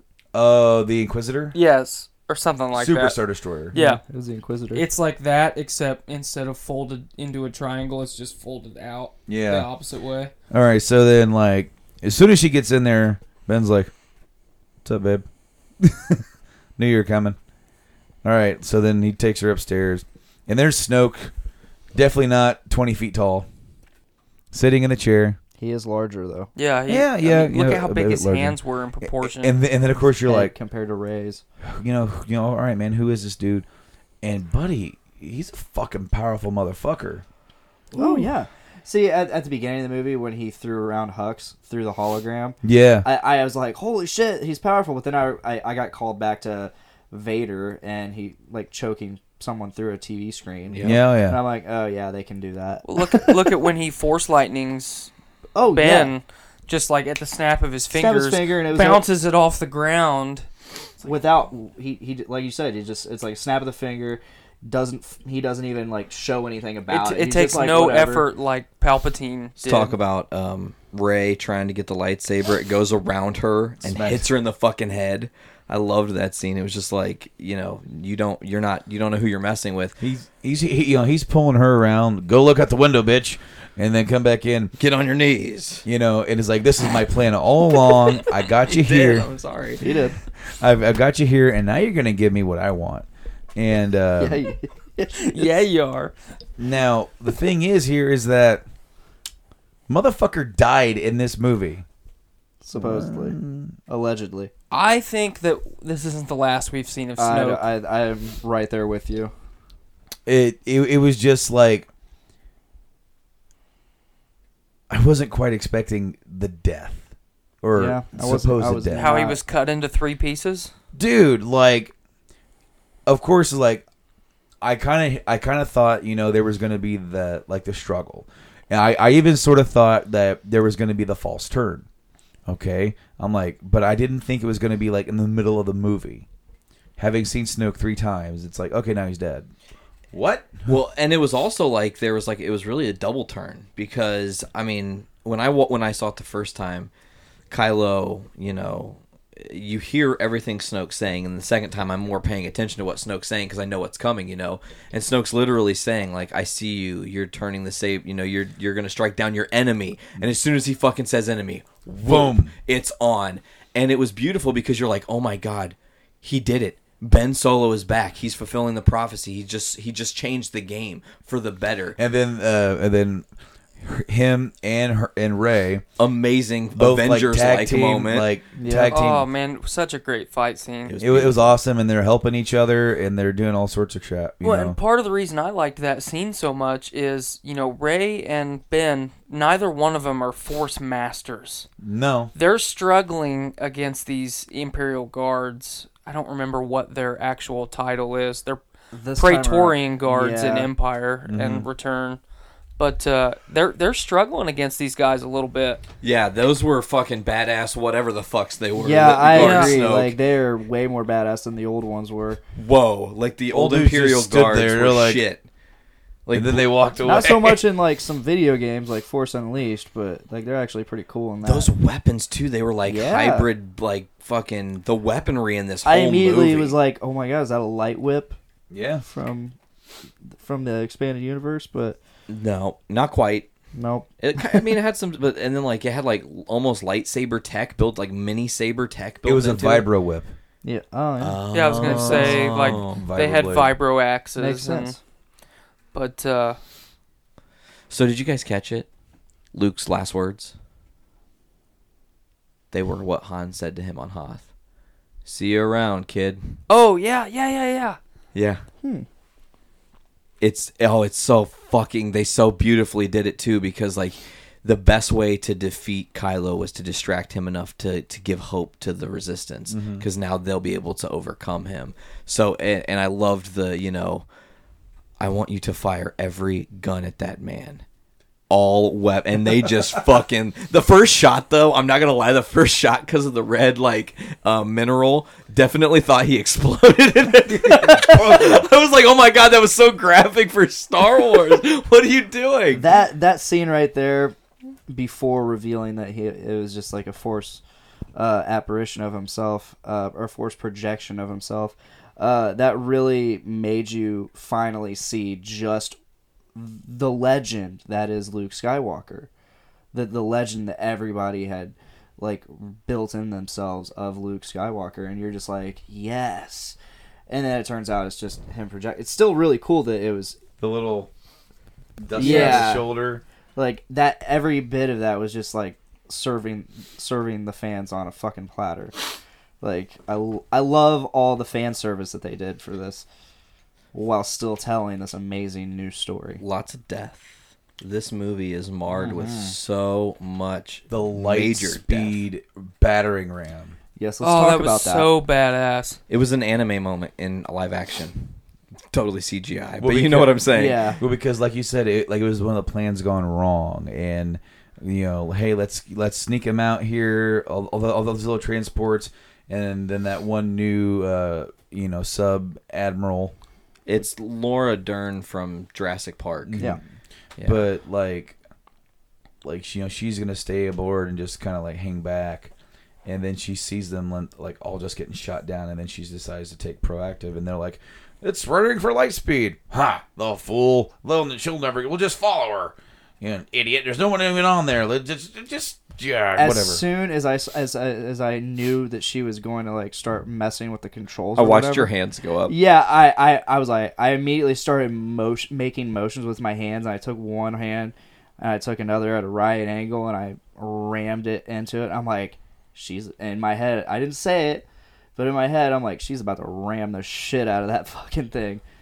And she took out everybody almost, like, and disabled Snoke's ship She completely. cut his ship pretty much in half, She and then done all the fucked Star that ship Destroyers behind it just gone. And that was the moment of silence you were talking about. I had to tell you guys about that because some people didn't know. They complain like, "What the fuck? Did the movie glitch?" No, it's meant for dramatic effect. It was so quiet, people were like, you could hear people reacting. They were actually laughing because they thought it was just hilarious, and I'm like, "No, this moment's beautiful." Personally, I didn't even notice the silence. I didn't either. Oh, it I was just so involved I mean, that I didn't notice it. with the crowd on Thursday that I watched it with, it was a smaller crowd, and it was silence. I mean, it was beautiful to witness and be a part of that. It was a little bit more raucous tonight at the show we did, went to, but it was just a beautifully done moment. They've never done it in Star Wars. Like, Okay, we've got all so these fast flying ships. I thought the moment was actually earlier in the movie because the movie started off with a damn bang with what I thought was going to be a shocker, and that was the almost death of Leia. Yeah. Holy shit. I'm like, so that's how they're going to do Yeah, this, I same here. guess. And like basically the bridge of the ship gets attacked, and Admiral Akbar, R.I.P. Yep. You know, All the leaders of the rebellion. they were there, and then she gets just boom, and you're like, what? Well, and not just that, but it's not Kylo that does it. And they cut it like that in It's the his- trailers. They cut it to make it look like Yeah. he was the one that blows up the bridge of the ship, but it's actually his two wingmen. he I decides know. not He to. pulls his thumb off that trigger. I'm not going to kill my mom. And we're going to throw some missiles right your way.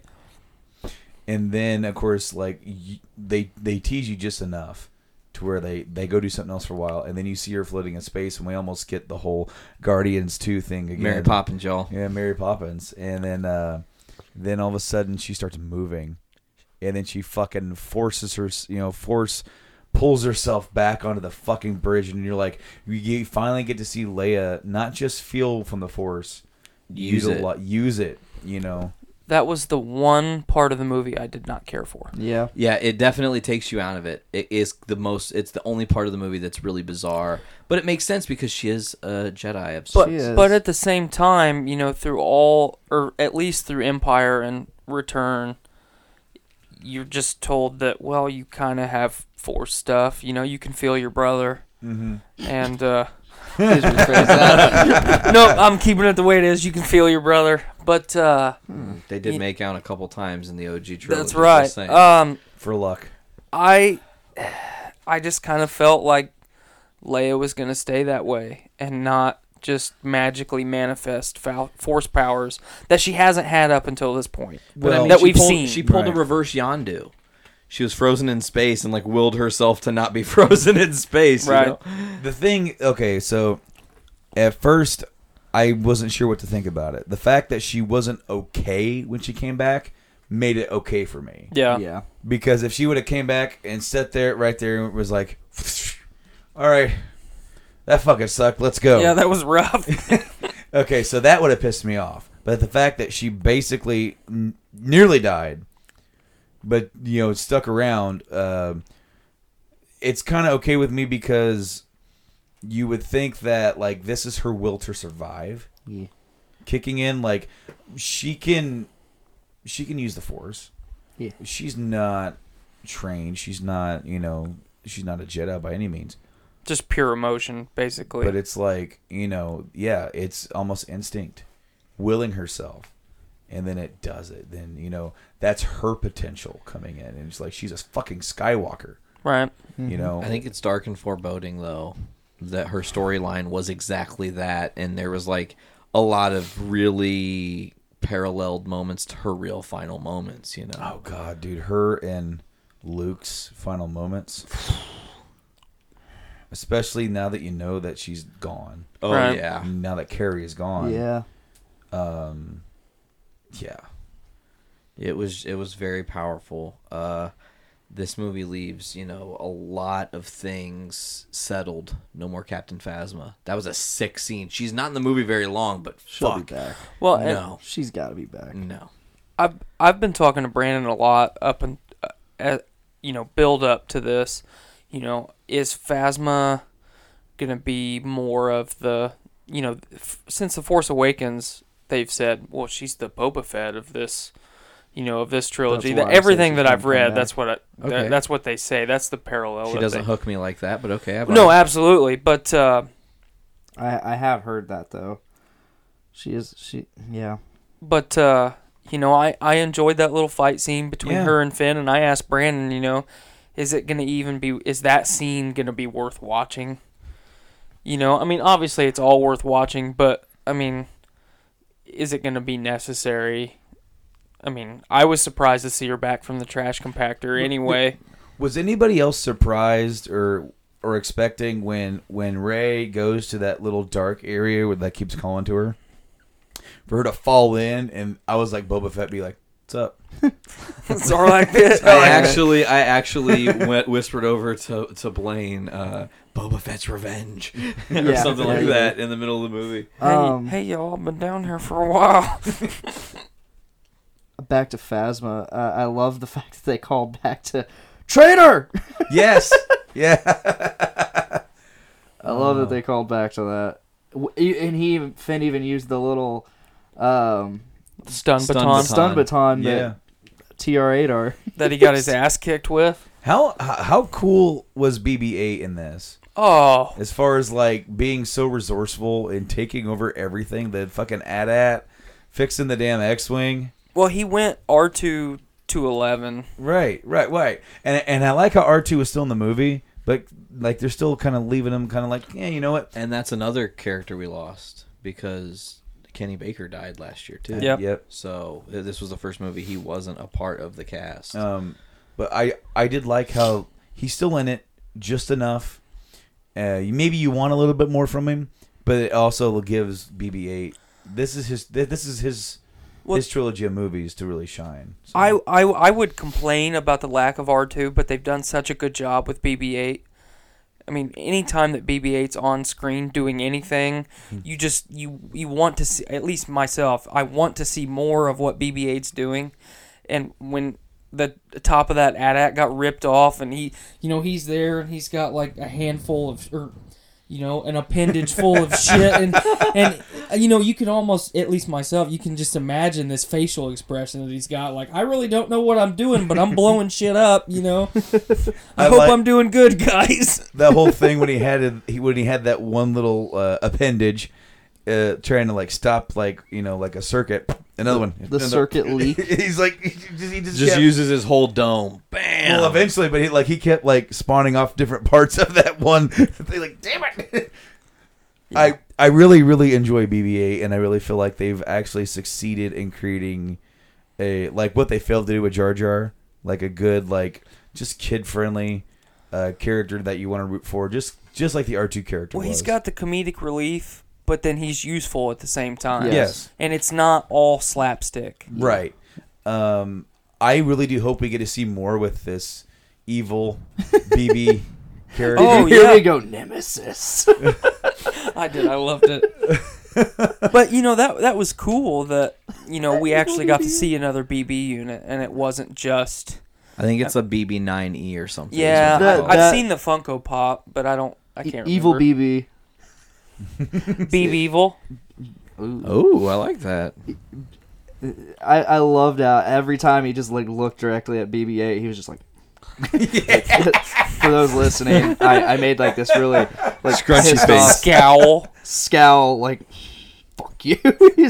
he's like, We don't allow your kind round here.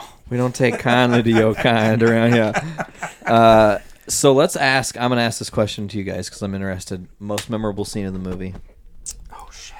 Yeah, it's hard because there's a ton of them. Can I go first real Sure. quick?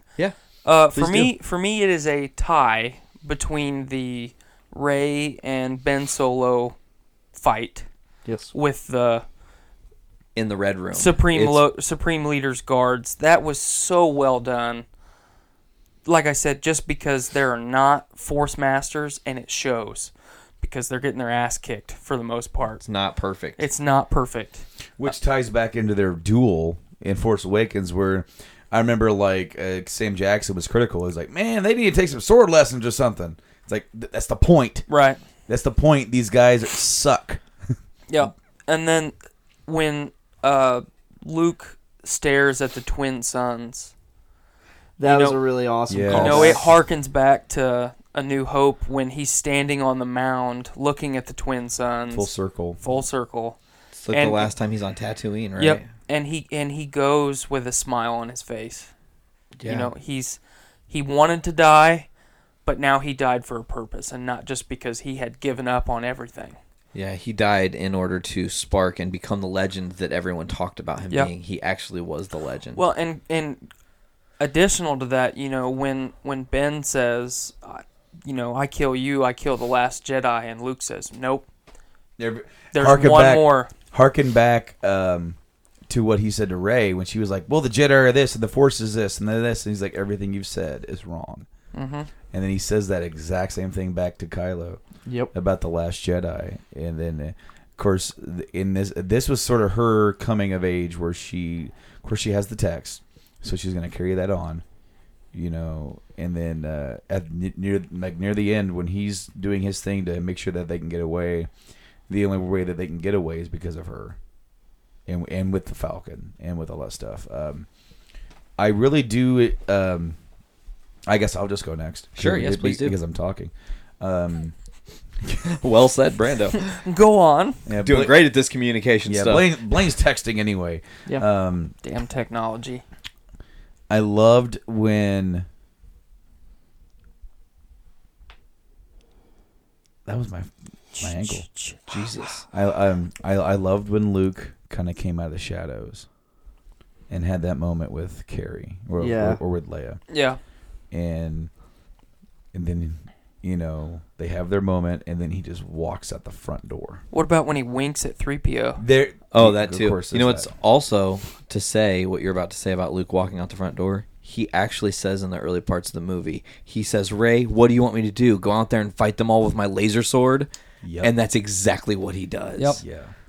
Walks right out the front door, and that whole sequence, from the I want all guns shot at him right now, and then whenever he's like, set it down and take me to him, and then when Hux is like trying to be defiant, shoves him down, and then the pilot's like, at once, boss. Yeah, he's just like, I'm doing it. And then of course you have the face to face, and I love that, even though in the whole projection thing. Here to tell me you're sorry, or here to tell me you forgive me. Yeah, Yeah. And then of course he's telling him, "I'm sorry, I failed you," and all that.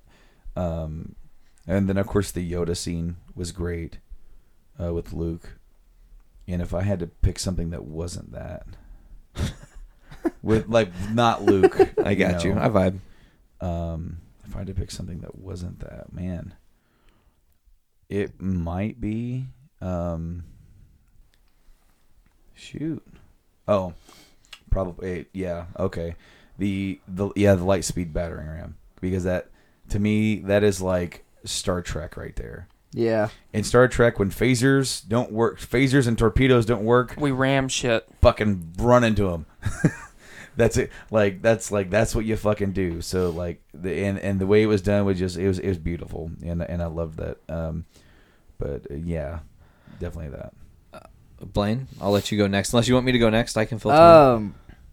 It's a tie for me as well, and like it's just gonna be a common theme with this light speed battering ram. I love that, and the Red Room fight. The So fight good. with Kylo and Rey was just that entire I know it got split up a bit, but everything that transpired in that room, even before Rey was there, when it was just Hux, Snoke, and Kylo, it was.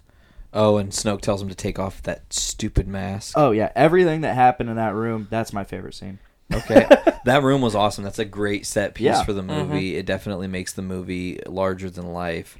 I agree that everything in the Red Room is awesome. I loved seeing Snoke's dead ass face with his tongue hanging out of his mouth, Like, it's just great. Hux tries to kill Kylo for a second. Yeah. He thinks Yeah, he about does. it. And then, of course, Kylo just like, I'm Wakes awake. up. What's going on? And then it sets in. I'm Supreme Leader. He can't stop me. He doesn't have fucking force powers. I do. Like, this is my fucking thing, and this is the end game that I wanted from the whole thing. This was all literally Kylo orchestrates it beautifully. He wants Snoke gone because Snoke's been tempting him and pushing him. The thing is that I think there is a part of him that does want to go to the light, and because that's the cool thing with this character is that a lot of, and what we've always seen is the pull to the dark. Anakin, Luke, pull to the dark. With him, it's the pull to the light, and with him out of the way, I think it might not necessarily be planned. It's like dawning on him. So it's like he's figuring out as he's going. He's like, I'm in charge now. I could do this myself. It's the whole thing with Anakin when he's already gone and he's already fallen, and Padme confronts him. You know, she's like, "What are you doing?" He's like, "I'm doing this for us, for you, for the kids. For God's sake! I mean, I'm trying to save us." It's like, and she goes, "But no, what about Palpatine?" He goes, "Well, I mean, I can kill Palpatine." He goes, "And then you and me, we could rule the galaxy together. Imagine that. We can make everything like we wanted it to be." It's like they get this such lush, romanticized views and selfish views. And then so instantly when Rey thinks that he has turned and like she's kind of saved him, and then he pulls that around. He's like, "Join me, please." And I also think he really wanted her to, not just to pull her to the dark and away from Skywalker, but to be with him, because he's like, we can explore our powers together. We can become more powerful. The two of us could be unstoppable, and us, the two destined, the two that are left, could inherit this. And of course, she denies him, and of course, they're both. I love the force pull on the Anakin lightsaber, Like Obi-Wan and Anakin all over again on Mustafar, Except pull instead of push. Yeah, and this time Anakin's saber gets ripped in fucking half. I do have one question about that scene or that like turn of events. Sure. Do we think that Ben betraying Snoke was a partial turn to the light and then turn back to the dark? I think so. Or do you think it was a rule of two all along? I think It was rule of two all along. Kylo, you think about the building of the movie, and this is a question that I had asked last night to myself, like, what's the resolve of this? So when I rewatched it, that's my vision. Kylo is getting bullied by Snoke, and he's like, "Fuck you! I can outpower you for days." I think the reveal of him saying, "I knew he'd be too weak to hide it from you. I used him." I think that was part of it. He was like, "Oh, really? Fuck You know this my guy. brain? You know it this good? Okay." And then it's just like a Lightsaber through your gut. brilliantly done, awesome, vicious, violent death. I also, when we were talking about our favorite moments, I kind of realized that, so Luke is gone, but not gone. I do think in the next movie he'll be Force Ghost. yeah. I hope Oh, that'd be if tits. we imagine Ewan McGregor Force Ghost, Mark Hamill Force Ghost, Yoda. Yeah, well, I mean, and he has to appear to Rey because she has all the tools And the text. and the text, Luke's heritage, but Heritage. so he's Heritage you have. he's got, Yes. Yes. he's gonna have to show up to kind of pat her on the shoulder and show her the way a little bit. Well, he is her teacher. Yes. For however short that was, he is her teacher. Well, and also think about how short of a time Yoda actually trained Luke. It wasn't Yeah. very long. Well, and look at Obi-Wan. Exactly. Yes, Obi-Wan taught him You don't jab yourself in the face with this thing. They all taught with their failings. Which Kylo did with that lightsaber with that guard. Of course, they do it in a way that you don't see it, but man, that was awesome because you visualized it. Anyway, we know Mark is probably going to come back, for that.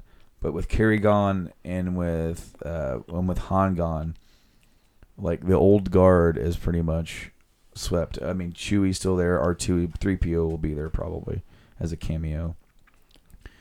I really like like Chewie was still there, being Chewie. He did just enough in this movie. Doing a hell of a job piloting the Falcon. Yeah. Absolutely. Who was really flying that damn thing through the asteroid field, man? I'm saying it was Chewie. But man, yes, he did a great job. Those little porgs didn't bug me that much. They were kind of Space puffins. I did like That's how what they are, space I puffins. like how I said, Blaine, how they infested the Falcon, Like the Giska. like the Gizka from KOTOR. Yes. And they totally fucking nested into the wires and everything. And I like how Chewie was gonna eat one of them, and they're all just giving him the puppy dog eyes, and he's just like, "Fuck, I'm hungry, dude. Just leave me alone. Don't look at me like that." Like, this is my brother. You gonna eat my brother? One thing we didn't dish on is the very end, which we didn't really even dish on the lead in to the very end, because the mission that Finn and Rose go on ultimately leads to the last sequence in the movie, because the stable boy, who is a jockey running these horse-like creatures on this gambling planet, the casino they call Basically it. Space Monaco. Yeah, they're freed earlier in the movie when Rose and Finn are there, and that's a cool little plot point that just seems unimportant. She gives him the resistance ring and shows it to him, so they know that they're on the same page. And then at the end of the movie, the little kid comes out from getting yelled at and force pulls the broom to himself. Well, they were also like telling a story about Luke Skywalker. Yes. And then, I got yelled at. Get out of here, you stupid kids! And he force pulls the broom. Wow, my brain just went completely backwards there for a second. That happens. And he starts sweeping, and then he starts looking off, and he sees like the shooting star, and you get the old school like Luke Skywalker theme. Oh yeah. And thought that was pretty neat. I was kind of hoping the movie would end right on, like, because with the Luke staring at the double sun, and then we get the old Obi-Wan thing with him just disappearing into the robes and just. Whoosh. They kind of made him look too Jesus-y, though. And that last shot was a little Jesus-y, I'm just saying. Not that that's a bad thing. It just was a little. It threw me for a second. So the only question I have left would be what happens moving forward, because Leia is very much alive when this story ends. That's one of my biggest questions. Will we get a funeral for Leia? I mean, they're gonna have to off-screen her. I mean, that's the family said sure, use her CGI character. They said they don't want to do that. So how do you work your way out of this? Does she get assassinated, and that's the main plot of the third movie, is the assassination of Leia? Well, I'm sure they have some additional footage that they've shot from this film. You think so? Look at how long. I mean, they've got to have something that they can splice together and do a fantastic job. Okay, that's interesting. I like that. I mean, because personally, there has got to be hours of shit that they filmed that they just didn't put in here because it's already 3 hours long. Yeah. I would have sat and watched it if it was 5 hours long. Yeah, they would have kept going after the resistance huddled into the Falcon. Keep going. Keep rolling it. But I'm sure they have something, or they will mash something together. I could see them doing an off-screen too, but at the same time, I don't know. Send Carrie Fisher out, not just talk about her. That's what I thought that scene where she was floating in space was going to be. Yeah. I thought that was going to be her send-off. I did too. They could have easily made it that. They could have, but they probably had already filmed probably a lot of the other parts of the movie. Yeah. That had her in it that were pretty key and vital. I personally would like to see if they do, decide to have a funeral and send her off. That would be that she succumbed from being out in space, That it put such a toll on her body. And losing Luke, and then having it be like, we lost her, but her spirit, her will guide us to beat the First Order. Like, we have to do it now. We are here because of her. and now we must, honor that. They're definitely positioning Poe Yes. become a leader, to become the leader. Something Of I the thought of. Resistance, yeah. Something I thought of, and I'm not trying to shoehorn this in, but I was wondering if he doesn't have some sort of connection to the Force. I don't With- think so. Well, with how fucking good of a pilot he is. Well, and It's I true. was thinking that too because they've kind of set that precedent that every majorly, just out of this world pilot prodigy. I'm not saying that he is gonna be a Jedi by any means. I'm not saying that. But he could have connection to the Force. But what- Yeah, this isn't KOTOR 2 where everything becomes a Jedi. Fucking Atten. Yeah. Atten's a fucking Jedi or Sith. Baldur. I'm surprised fucking Zalbar didn't become a fucking Jedi. Well, he So- wasn't in the second one, but So there is still an unsettled question. Who are Rey's parents? Nobody's, I guess. Kylo's lying to yeah, her. he had to have been lying. I He- think And so. here's why, and what I'm about to share with you, the he was parallel. seducing her. No, he didn't lie to her. Oh. Her parents were nobodies because she's the spirit of Anakin. I'm telling you, it stays all right in line It because still does, Anakin's parents were nobodies. They were a slave and he didn't know his dad. So it's like, or there was no Midichlorians. father. Midichlorians. But we never got the leaked, her. Are you my father? No, you're mine. Yeah, Line from Luke. I really that would have love been confusing. right? I love the line that Snoke says, the light rises to fight the dark, or whatever. Oh, when he the said. dark rises, the light will We'll meet it. will or rise rise to to challenge to, it to or meet something. it. Yeah, and I love that basically Rey is there because of Kylo. They are, and that explains their connection to an extent, which kind of their connection, while it's still there, it kind of got dumbed down a bit once Snoke was like, "Yeah, I did that." But then again, It's Now, did he if- really do it? Because they have that scene at the After. end. Afterwards, after Snoke is dead, they still have the connection, yeah, which I don't think Snoke had as much control of that as he thinks he does. I think Rey has untapped potential. She's going to get a new lightsaber, by the way. That's coming. Has to. I love what we said at the same time. I bet it has to do with their staff. But my question is, Ooh. oh, Has to. Oh man, that would Fucking be lightsaber amazing. They bow are- staff. Be tits. Come I would love on. it. So also though, Kylo, does he take on a young apprentice to be by his side? What? That what? was my next question because Luke says when Kylo razed his temple to the ground, he killed most of his students and took the rest with him. Are those students the Knights of Ren? That Yeah. we got the small scene in Force Awakens? Yeah, and those still they didn't explain that further. No. We don't know who Snoke is still. No, we don't. This movie raises more questions than answers, really. Yeah, because the whole theory about Snoke being an old timey, Sith Lord. That didn't. Somebody even come to said that he might be the first Jedi. There was a rumor. I was like, come on now. I was really glad to see that he's not, well, as of now, not Mace Windu. Yeah, he's definitely still Look not at Mace how Windu. long that rumor was Yeah, for sure. forced around the internet. or Plagueis or Yeah, Plagueis was Vader the most common one. or Any number, Sidious. yeah. Plagueis was the most common one I saw. I'm like, he's not even a moon. A moon. So let's go around and talk. Let's ask the question. Out of 10. Wait, so we're doing out of 10, or are we doing out of 5?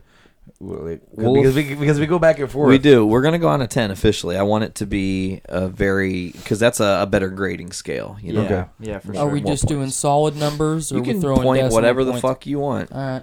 Yeah, that's how we roll. You want to kick it off, sir? Because I'll kick it off. I don't mind. No, I'm okay. Here you go, pal. Roll with it. I give it a solid 5 out of 7. Perfect movie. No, not perfect movie. I fucking love this movie. I'm 9.8. Damn. Beautiful. Tyler? I'm gonna give it a 9.4. Okay. Because there were the couple little things that after I have thought about it and talked about it now for a couple hours, I'm like, I could have done without that, or I could have used a little bit more of that. Okay. But definitely a 9.4. Okay. Brando? 9. 9. Flat 9. A lot of stuff in this movie I dug. I think this movie is a perfect sequel to Force Awakens. Yes. Perfect sequel. Yeah. It took just enough from Empire, just enough from A New Hope. That's that heritage. Yes. It took just enough from both of those without being either one of those. It had echoes, but for the most part, it was trying to pave its own way. Do I think it's better than Empire? That's a hard task. It's such a hard task to do. It's right up there, though.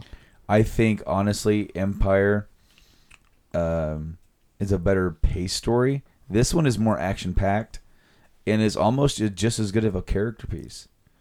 It was somehow able to do both. And for that, I definitely think, on gut reaction, maybe I'll revisit it later, I definitely think it's number 2. We're going to talk about that here in a second because I want to get everybody's list of the Star Wars movies in order, and then we'll close. I gave the movie a 9.75. I was actually pretty shocked that you said 9.8. I was like, damn, that's like right where I'm at because I do love the Rose and Finn stuff. I did love the pacing of this story. I liked that they jumped around. There were some beautifully shot, creative scenes. I loved Kylo looking out the window. Kylo, Leia, and then it was just like that bond of like he could feel his mother and he knew, and there are just so many different moments like that. It's beautifully directed. It's shot gorgeously. The choice of color palette on the final battle using a white canvas of a planet that's actually just like salt on top of like this red ore is just made for this beautiful epic thing. Again, talking about the failure. The whole movie is failure, and then that's Luke's lesson from Yoda is failure is the greatest teacher. They all have failed. Every single character in this movie tried something and failed. Poe tried and failed. Finn tried and failed. Rey tried and failed. We already went through that. So for me, this movie, it edges out, in my opinion, Empire Strikes Back. And I mean just by a pinch. And I said this to you before the movie. This is the heralding of the new era to let us, the fans, know that this is going to be something that is beautifully taken care of moving forward. We're always going to have great Star Wars. And Disney, I mean, I watched Machete Order, Disney. I watched Rogue One. That movie's so fucking amazing. And it was like kind of flat. No one really interested in the movie. It comes out and it was amazing. And it's amazing. So this movie just, it does it for me. It's definitely up there. So I'll do it first quickly here. The movies in reverse order from the worst to the best: Attack of the Clones, Revenge of the Sith, Phantom. Not that Phantom's bad. Then I would do Jedi, then Rogue One, New Hope. Or no, Rogue One, and then Force Awakens, New Hope, Empire, Jedi. Did I miss one? I feel like I missed one. I don't think so. No? I think you got them all. Okay, good. If I missed one, folks, I'm sorry. No, I got them all. And then I think the Solo story is going to take place leading up to him in A New Hope. It's going to be in the same time frame as Rogue One took place. You really think so? Another pocket of the story, Pretty yeah. interesting. I don't think it makes sense to try to go back and tell an early young Han Solo story. Did you know that after, so right after Jedi, now this is in the new continuity. Right after that, on Endor, Luke and Han. Wow. Leia and Han got married. Okay. Luke and Han. On Endor, they got married? Yeah. On Endor. Wait, in a very the Forest Moon of Endor? Yeah, yes, Forest Moon of Endor. They got married, and it was a very small ceremony. Close friends and family only. Never made public. Oh. Never made public. After that, That's why she's still Leia Organa. yes. After that, they during the little war between the New Republic and the Empire, they learned that the Empire was planning on reducing Wookiee numbers on Kashyyyk. Han and Chewie go and free the Wookiees from the Empire. Oh. You think it's going to be that story? No, I'm just saying Oh, that would be fucking tits. awesome Yeah, to it would. see. that story play out, because that's like, I don't know if it's ever explicitly said in the movies. It's not, but Chewie definitely has some sort of life debt to Han. Oh, absolutely. They've never explored that deeper though. But it's also not even like treated that way. No, it's not at all. They're buds. Yep. Han doesn't see him as, you have a light debt to me, you owe me. They're buds. He'll do anything for Chewie. Chewie will do anything for him. Which is one of my favorite scenes from Force Awakens. Oh, they captured that. When he so fucking great. snarls and just shoots that motherfucker with that crossbow. It's like, bam! But, we're ranking them, right? Yeah. All right. So, the worst fucking Star Wars movie of all time is Attack of the Clones. Agreed. It's absolute. I think that's going to be across the board. Yeah, can we just say unanimously that Attack of the Clones is number one? Of worst. Of worst. It's fucking abysmal. It has very few redeeming qualities. Even the awesome Yoda flipping around thing does not save that. Especially since Dooku is so terribly CGI'd and it's so obvious. And what's his name? Christopher Lee. Christopher Lee. Great actor. Come on. I'm not going to try and take away anything from him. Great actor. I really dig the character. Very short-lived. Very unfortunate to have most of his scenes be in that movie. Jango Fett. Joke. So, Attack of the Clones. Phantom Menace. Easily. Like, the next worst. Okay. It's a fun movie, but it's boring. Also true. It just takes a lot to get that thing going, and then when you get some good stuff in it. Next up would be Revenge of the Sith. So all three of the prequels for me are right there at the bottom, and I think Revenge of the Sith tells the best story out of any of them, because it is Anakin's fall, and it's the best part of that entire story. It's what everybody wanted to see. They do a lot of fan service in that movie, and that was like some of the first real fan service, other than like cool Jedi battles. Seeing the Vader stuff was like, and then the full circle stuff, the separating of the twins, the Tatooine thing, looking at the double suns. So up next for me would be A New Hope. Even though it's the original, it's a bit of a drag to get through. Even like kind of rewatching it. I love the movie, but it's just like, man, you go through the motions. It's not the best laid out movie. It don't pick up till it picks up. Yes. I mean, to say that is almost like to not even really point out where it does. It really gets an emotion well into the movie. It takes a little bit to get to that point. Up next for me would probably be Rogue One. Kind of drags a little bit too. Has a good story. Depressing. Pretty depressing, but... Or real... I mean, you look at it the other way, it's just realistic. Yeah. Well, I mean... True. That's life with the Empire. Mm-hmm. Yep. So we have Attack, Phantom, Revenge. Did I say New Hope next? Yep. And then you said Rogue. Rogue. And so then what we have left is... The last two OGs, Force and Jedi. Man. New Jedi. I'm trying to... Last Jedi. Jedi. Jedis. I like it. Okay. These next two could almost be flipped for me, but I'm just going to say it like this. Force Awakens. Okay. And then Jedi. Okay. Because I'm having a hard time distinguish, because Force Awakens is fucking amazing.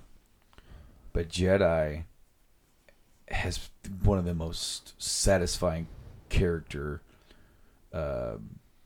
closures In Vader. in the redemption of Vader. The redeeming of the unredeemable.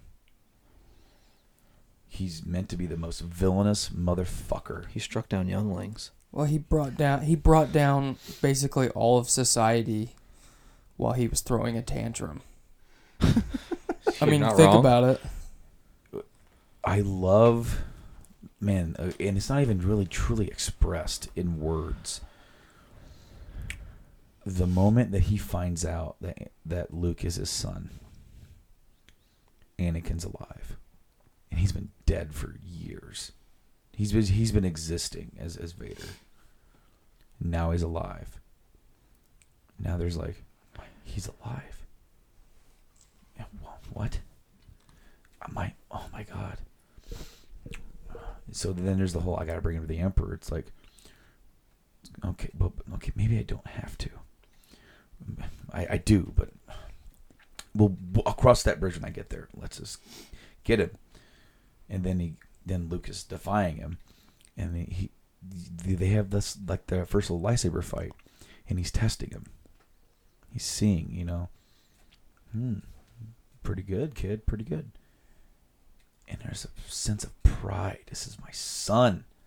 Holy shit, how long has he been training? That long, huh? God, this kid's powerful. It's like, can you imagine? And then, of course, he knows what Palpatine wants with him. He knows he's a shadow of himself at this point. Still powerful as fuck. Right. But knows that this young, hungry lion of a possible Snoop Prentice could outdo him. But what if he and him together? So then there's the reveal. He's never the same after that. Vader is never the same guy after that. Because now all he can think about is his son. He's torn. There's that lightness in him. He's like, my son, can I bring myself to do it? To either accept my fate and let him turn and let him take my spot, or kill him. And he goes through the motions. They have those conversations. And then they have the final showdown where Luke beats him. With rage. With the rage. But doesn't kill him. So then Vader's like slumped and he's defeated. And then his son's getting tortured. Basically dying. And he's like, I won't let him take him away from me again. That having a child is a different emotion now, seeing that. Mm-hmm. Especially when you watch the Despecialized and he doesn't say anything. Yeah. He just does it. He does in actions. You don't need words in that scene. It's an awesome, beautiful scene, because then Luke goes to him and they have this wordless moment of father and son. Well, especially with the score in the background. Yes. Just that. And it's so sad. Yep. And it's like dread. And then of course there's the whole reveal of like the face and the mask. And then they have this solace moment of where they look in each other's eyes. It's like the awfulness that I've done can be undone through you. You are my legacy now. And that to me is why Jedi probably trumps Force. Force has so many moments that are awesome, but it's that closure of that moment. And of course the Ewoks. But I jest. But then it would be Last Jedi. With as amazing as it was, to me, there's just something that minimalistically Empire does better than that. Because Last Jedi did so much stuff with so many action scenes, with so many twists, so many turns. You almost had to like slap yourself and say, "Well, what just happened?" Empire does all that very minimalistically. There's not as many twists and turns, but it's such a good character piece. It establishes so many characters. It takes a step back from the Death Star blowing up, from the big battle at the beginning, and it takes a step back and it explores the Jedi, explores Han and Leia, it explores Vader for the first time in a commanding role, saying, "You motherfucker, film me again, I'll rip you apart." He's choking people over choking TV screens and shit. And then he immediately goes and bows to the Emperor. You're like, who is that guy? And why is this badass motherfucker bowing to him? And of course, in the Despecialized, you get this weird version of the Emperor with like this vagina eye. Yep. Like it's not. I'm so used to vagina. I'm so used to Ian McDiarmid, and I love him as Palpatine. He is Palpatine. Like there is no other guy who could like. I just love he's this weird and he's like I love it. But His name is Sheev. I mean, how weird can he get? but yeah, dude. I was very, very, very like not pleasantly surprised is the right word, but I know this movie currently is dividing fans.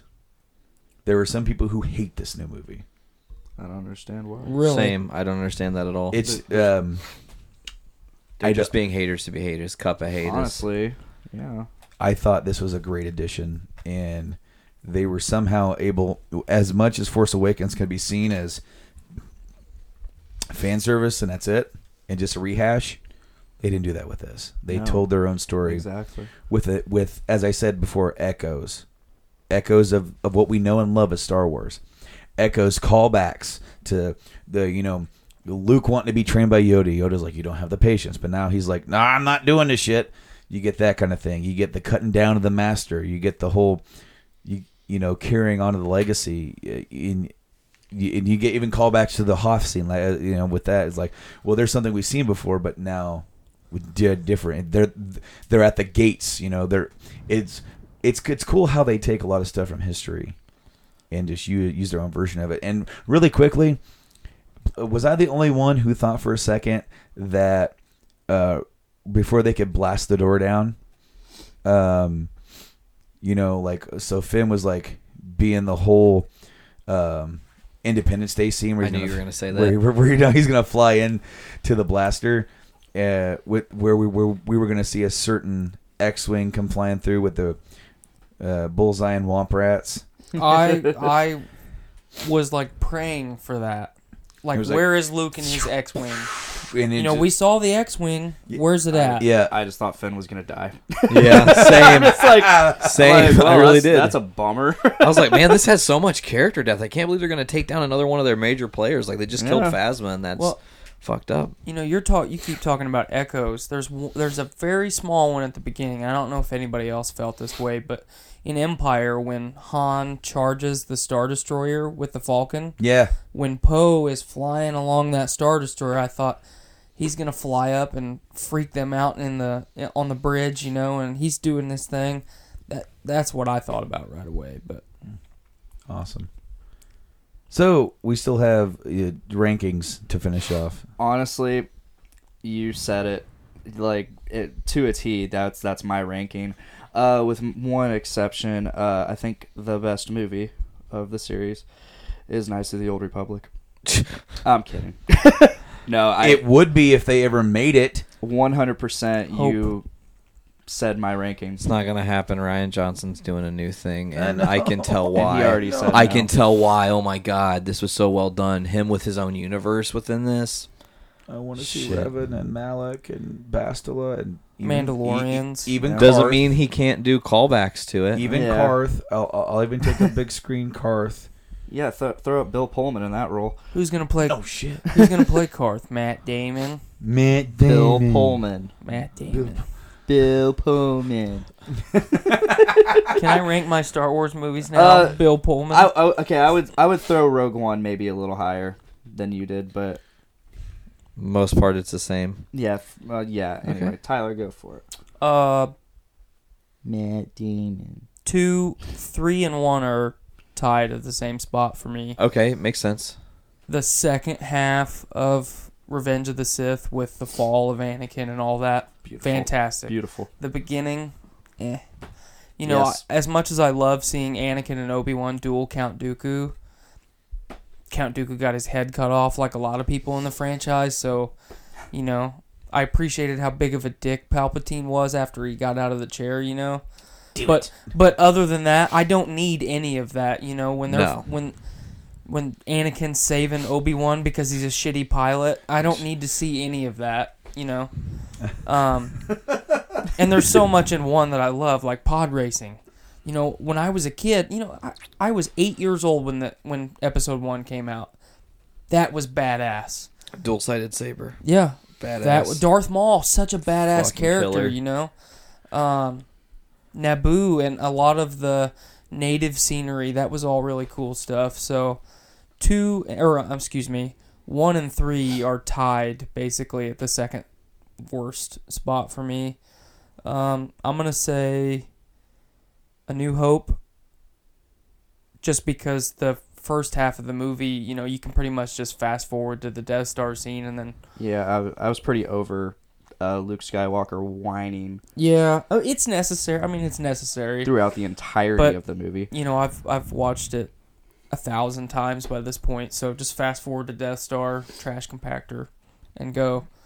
But A New Hope, Rogue One. Rogue One for me struggled a lot with pacing.